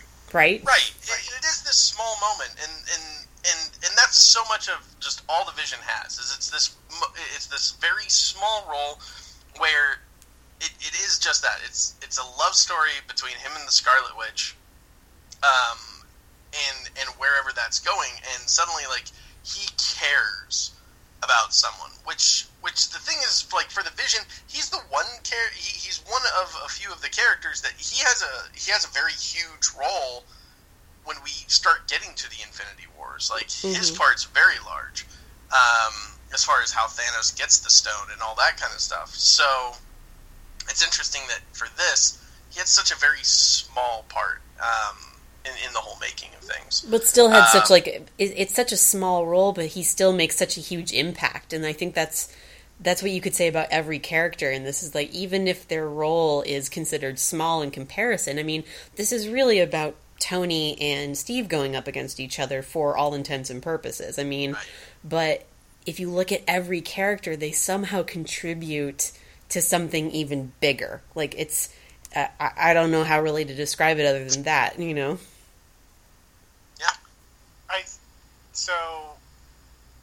I think that's a good point to bring up, and I think that could lead us into kind of what this movie begins to mean for the rest of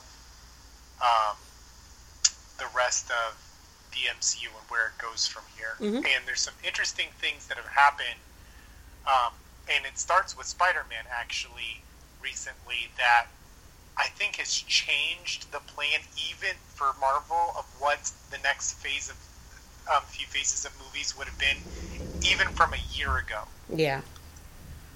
Because here's the thing about the Vision and really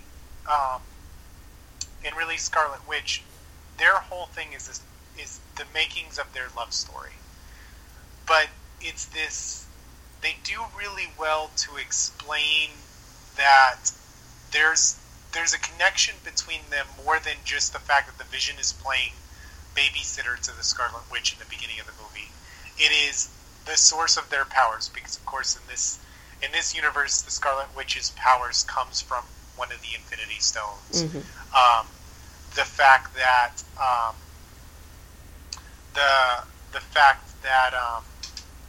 the Vision is essentially the creation of one of the Infinity Stones, right? Well, the same Infinity Stone, like the one that's in his head, is what is responsible for Wanda's powers. No, he's the outcome of the Yellow Infinity Stone, and she's the outcome of the Scepter Stone that was wielded by Loki. No, but they say it's the same stone. Is it the same? It's the Mind Stone. Okay, well there you go. All right, there you go. Anyways, so they have this very in-depth connection. I kind of believe that whenever that it's going to be Wanda who saves Vision when he loses his stone, mm-hmm. right?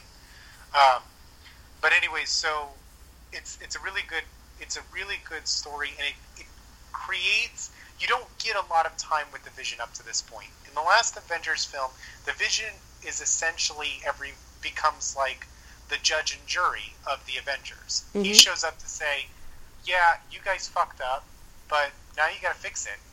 And that's his role in that movie. His role in this movie is really be Wanda's protector and establish that love story. And I think you're right, James. I think that's gonna be the seedling of a very important tree later, right? But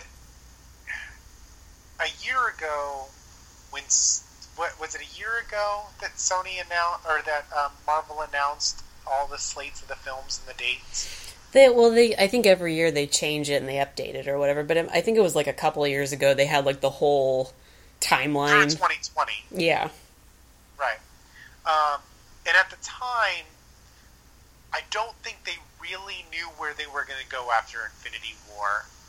I think they just knew what properties they wanted to play around with, and they figured, well, we'll figure it out once we get there. Mm-hmm. Let's see how the story progresses.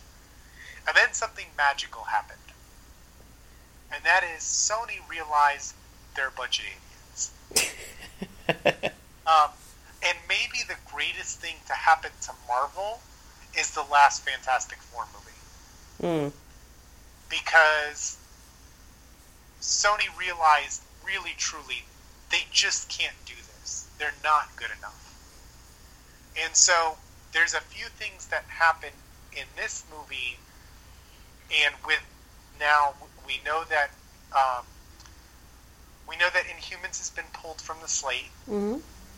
I think that's because Inhumans are not going to be as important, though I still think they'll play a role. Yeah. Because now we'll have Fantastic Four, right?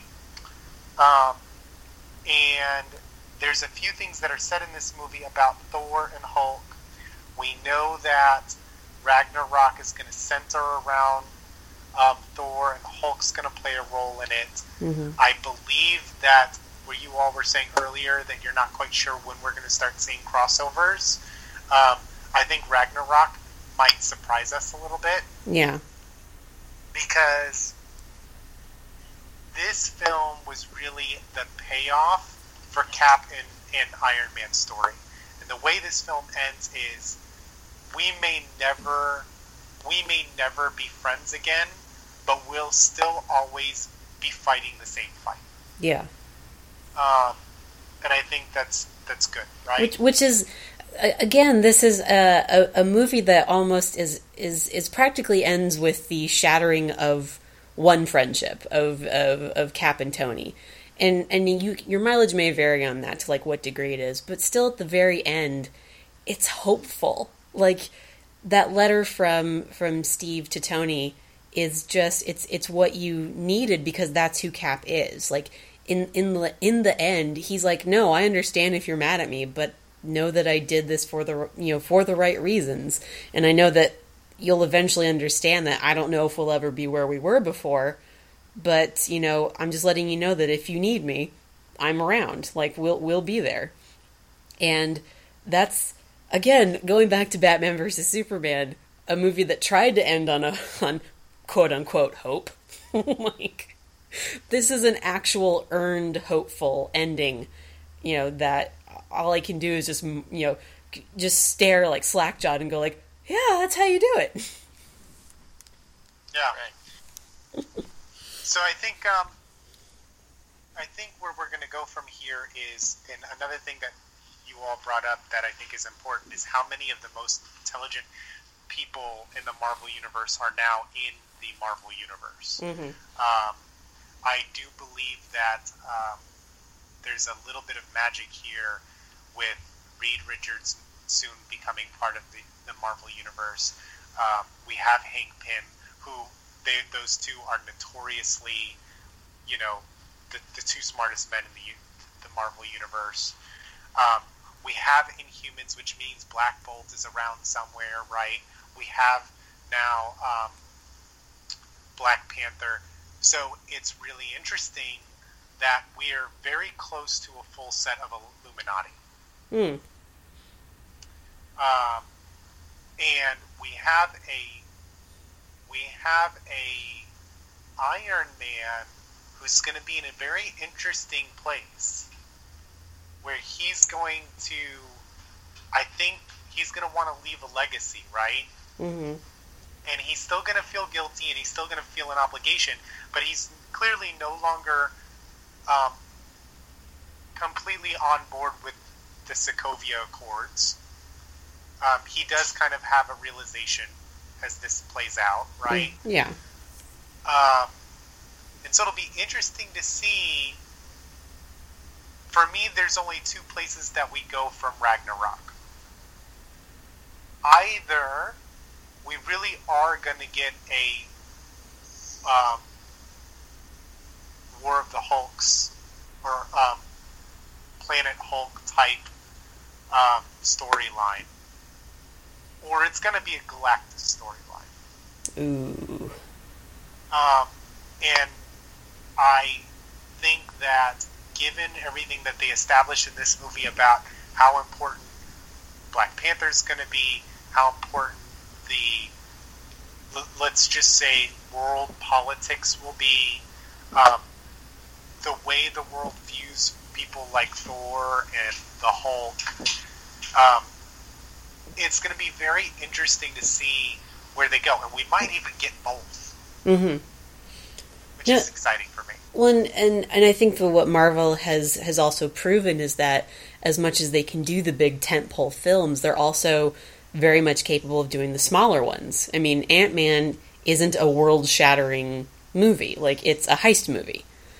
And I think maybe even going forward, because, again, with Civil War, it's not the big, like, Michael Bay-esque thing. It's not explosion after explosion after explosion.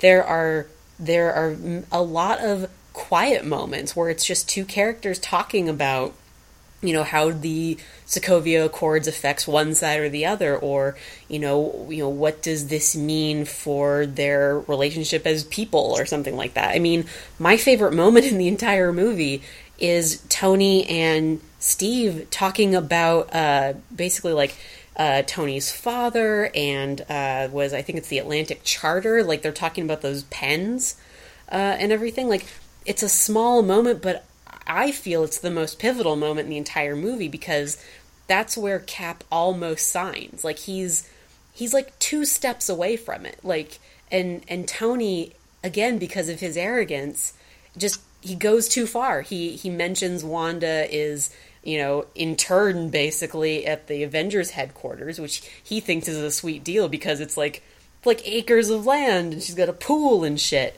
But he seems to be missing the one big thing about it is that she can't really leave. Like, she's imprisoned there.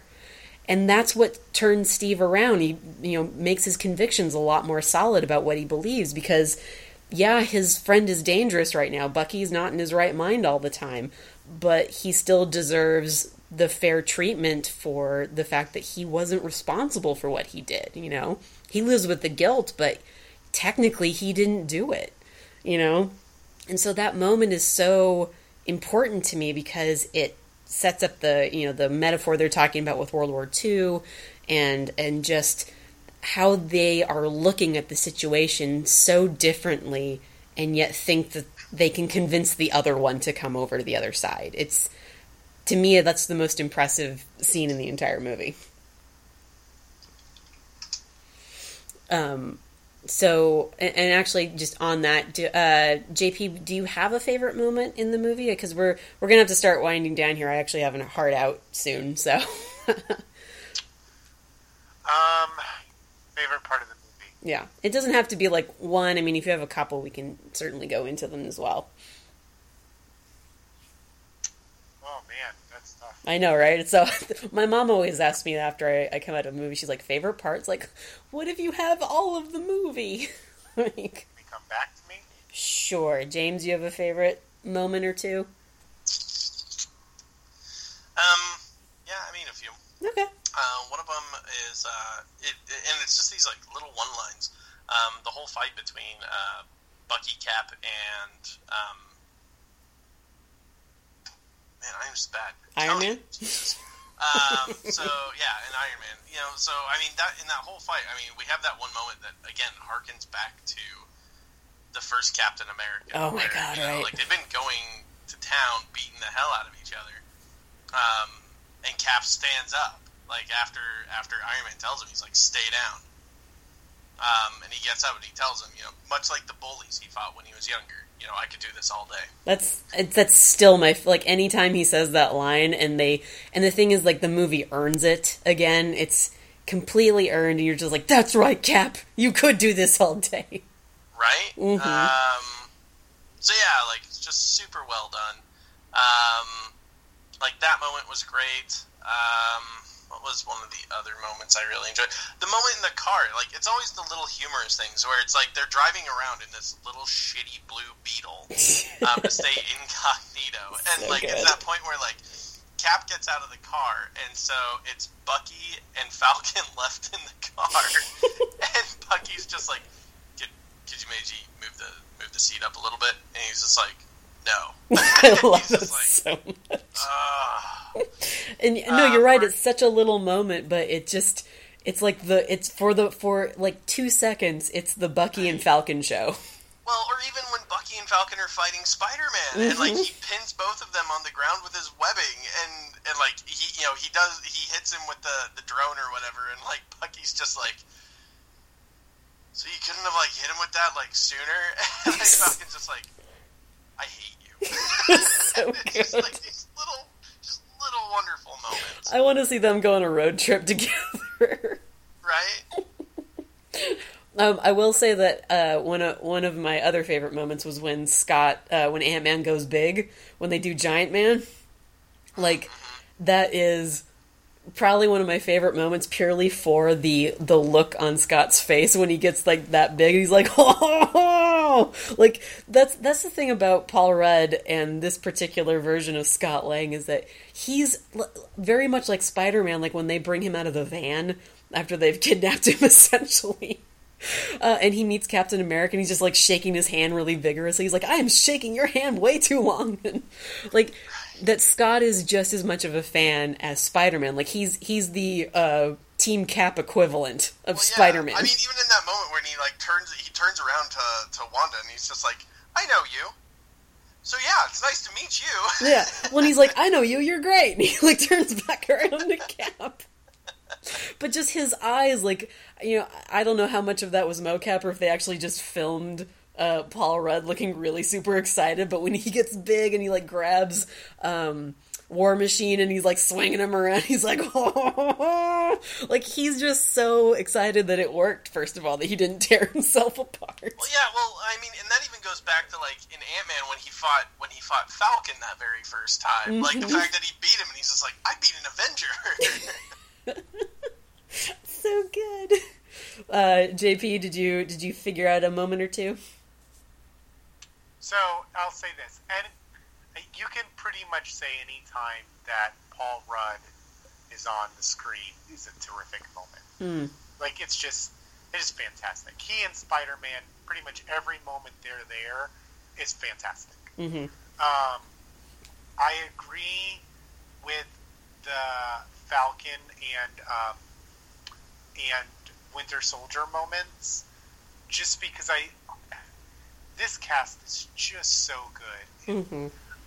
I love Sebastian Stan. So like, good. he is fantastic. Like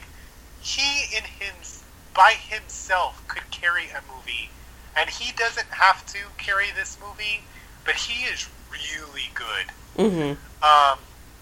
And he and Anthony Mackie they just do so well. And that scene where Emily Van Camp finally kisses Chris Evans. Yeah. Agent 13 kisses Captain America, and they're sitting in the back of the car. Just giving him that look. Like, they're bickering, and then the, like, looks they both give him.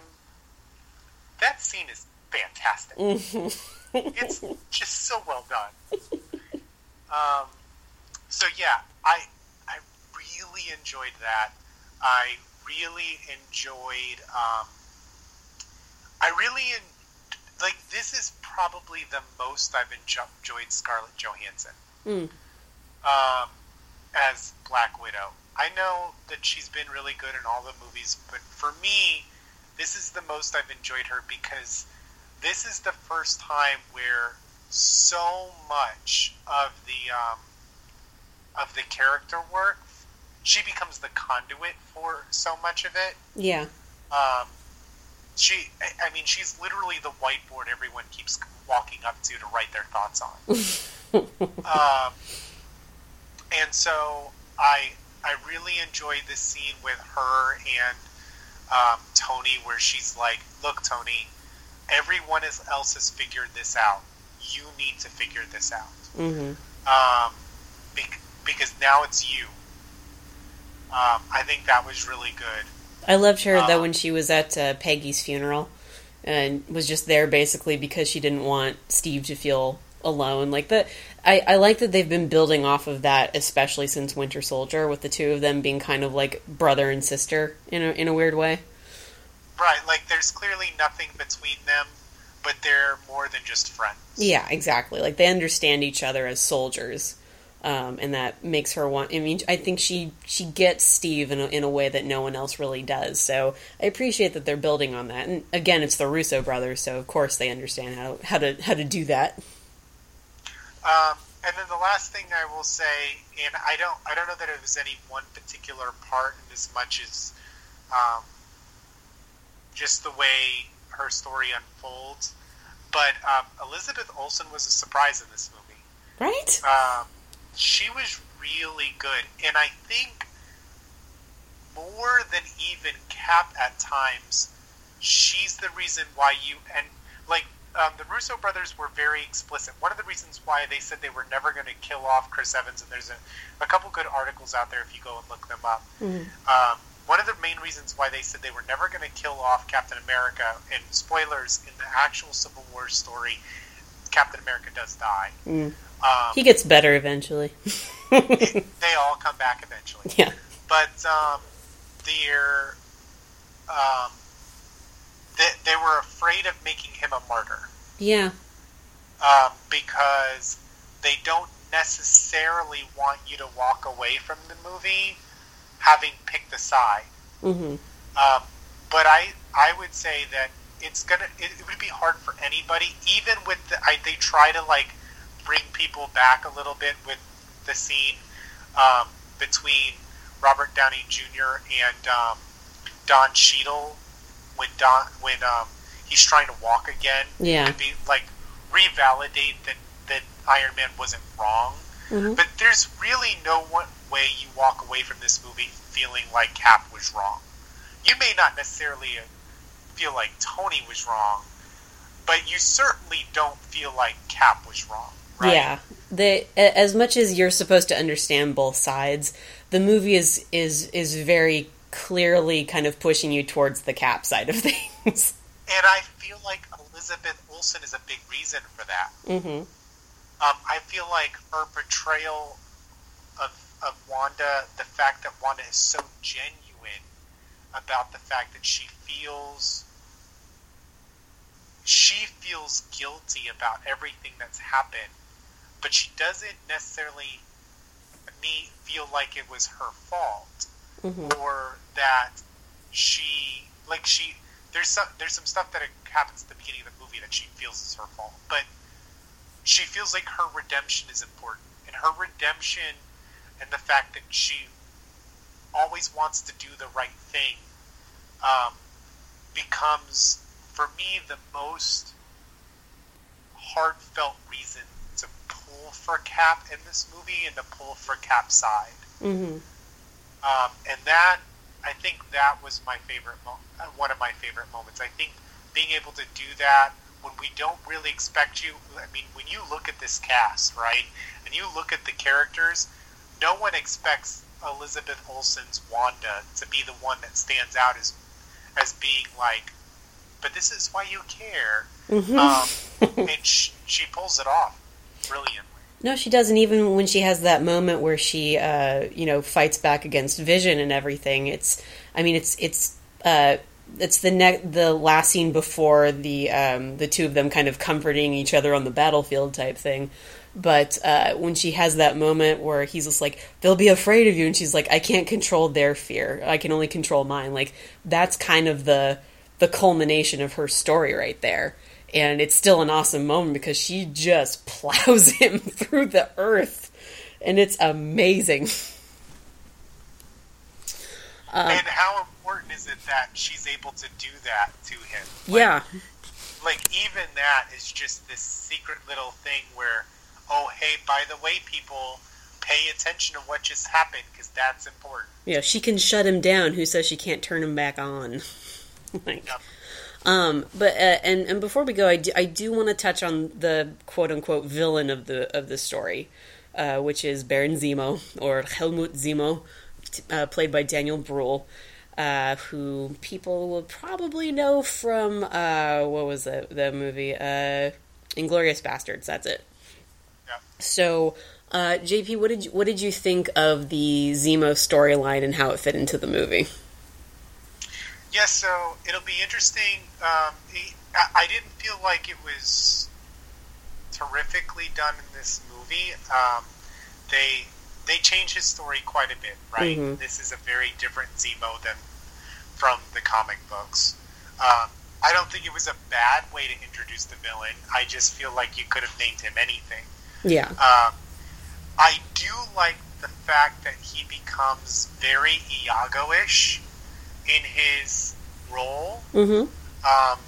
And I think if they had played that up more, as opposed to him just being a bad guy, if they had taken a more Othello-esque take on the character, it would have been a little better. Mm-hmm. But then you might have lost something else from somewhere else. So maybe, you had to cut from somewhere.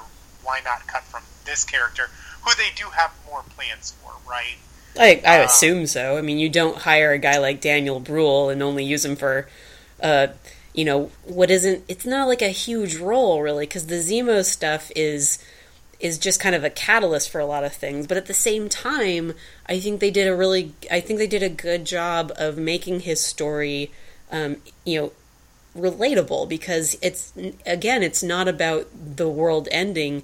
It's about a very intimate story, and this guy is connected to the Avengers in a particular way, and how he basically turns them against each other has everything to do with their actions in previous movies. And so I feel like it works a lot better than if it was like some, self-aggrandizing version of Baron Zemo. I actually you're right, they could have made him anyone. I mean, they chose the name because it's a familiar name of a Captain America villain.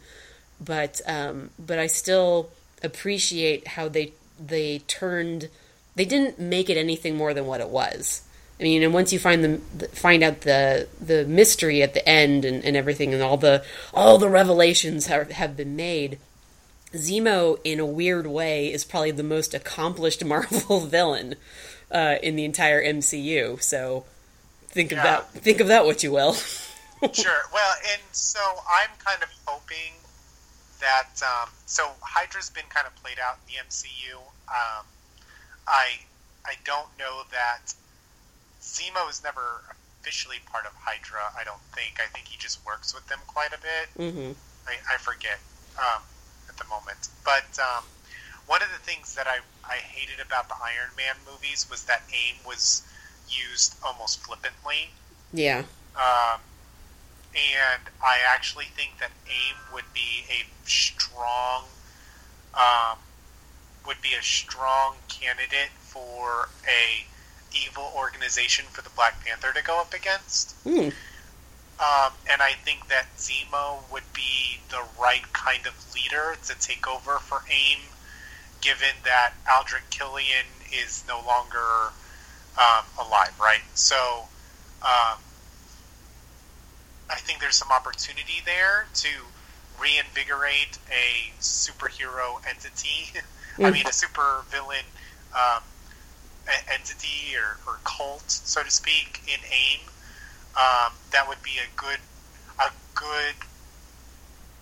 thing for like Black Panther and even like an Ant-Man or some others to go up against in the future. And I think that Zemo could potentially fill a role there, and maybe that would make that character better. Mm-hmm. No, definitely.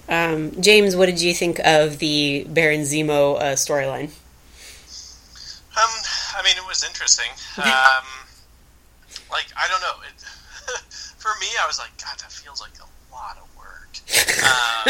I guess this is how I know I won't be ever that kind of villain, because I don't want to invest that time. Like, I gotta plan this all out. I've got to get all the makeup involved. I gotta travel to Siberia. Like, that's the part right there. Like, who wants to travel to Siberia? Like, nobody wants to go there by any means. History enthusiasts. So, yeah, I mean, it was...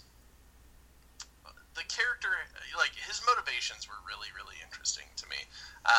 The fact that, again, like, so much of this played back to answering for consequences. Like, I mean, there's a revenge story, God, around every corner. Like, really, at the end of this So day, true. at the end of the day, the whole movie itself is just a giant revenge story. Because, I mean, Black Panther's out for revenge for his father's death, and then we jump from that to, revenge, Robert Downey's character's revenge, Tony's revenge for his parents' death once he finds out, that, how things were caused, and then ultimately, like, Zemo's revenge for, What happened? everybody he loved. Yeah.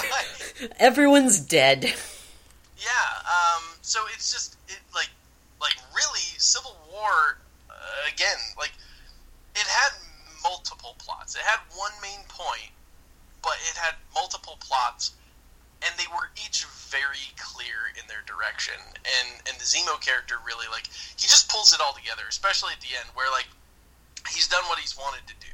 Like, he finished what he set out for, and it's, for him, he feels like this is the end of his path. And that's taken from him. Mm-hmm.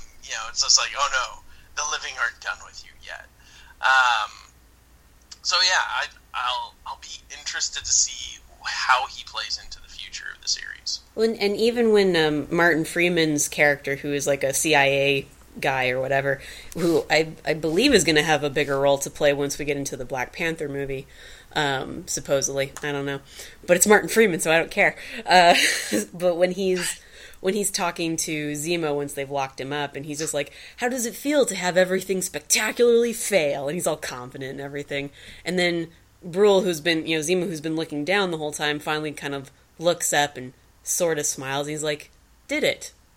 That, I love those kinds of moments where it's just like, he's not, maybe T'Challa took away his ability to, end his life, but he's going to take advantage of what he's been given now, And I like that because it makes me feel like he's going to play a bigger part going forward. And right. and I appreciate that. Like, the villains don't have to die at the end of the movie in order for the heroes to win, because some of them are actually interesting. And I think they did a better job making this an interesting villain where you'd like, I'd actually kind of like to see what he does next. Like, right. He's actually quite successful.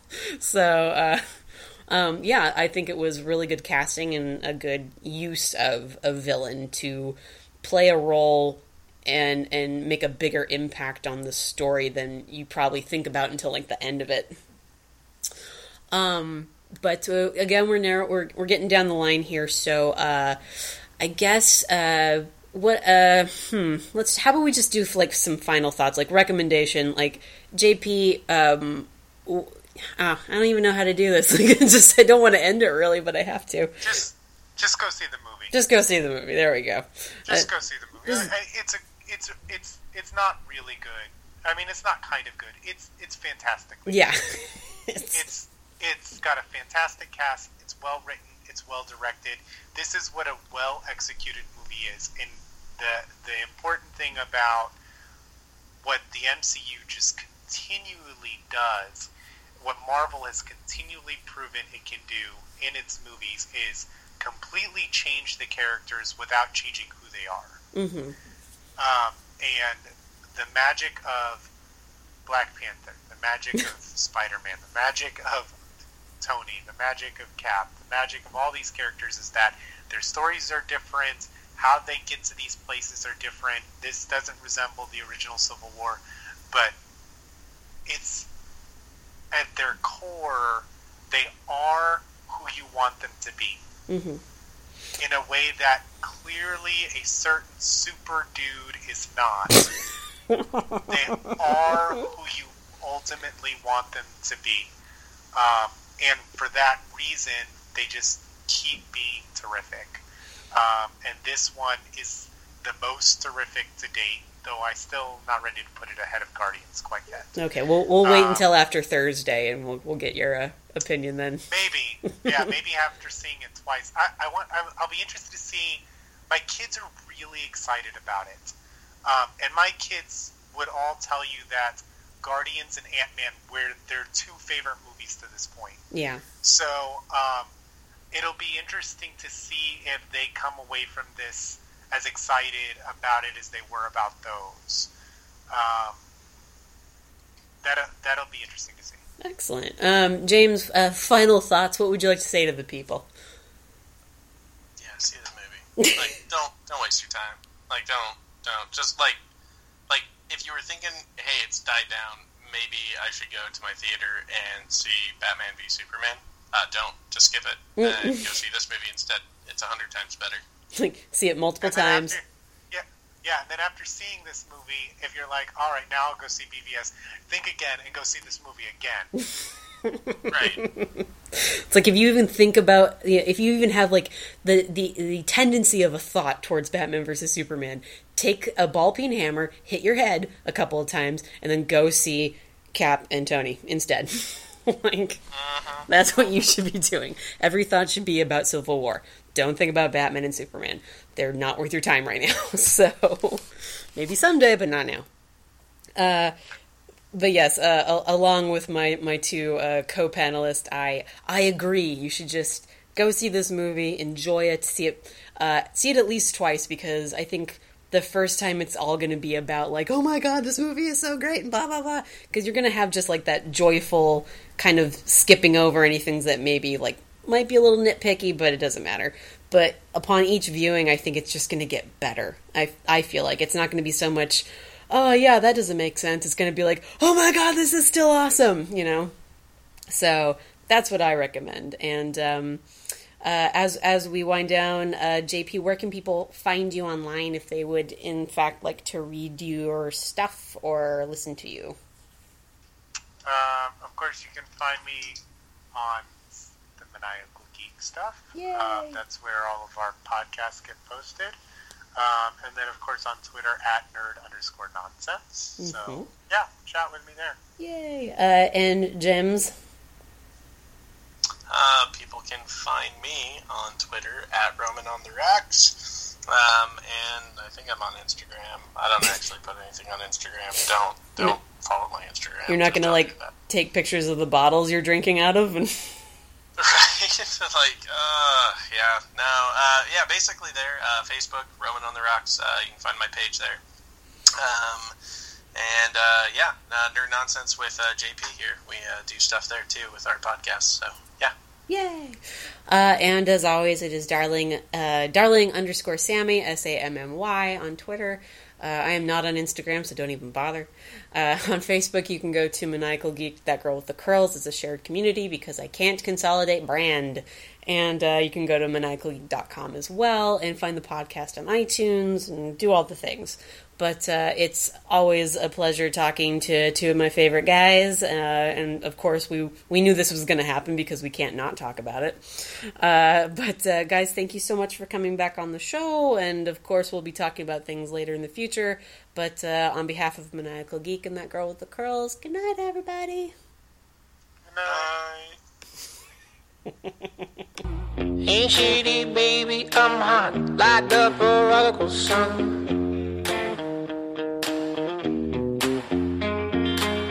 Big up Bartolini, meeny, money, mo, and flower. You're the chosen one.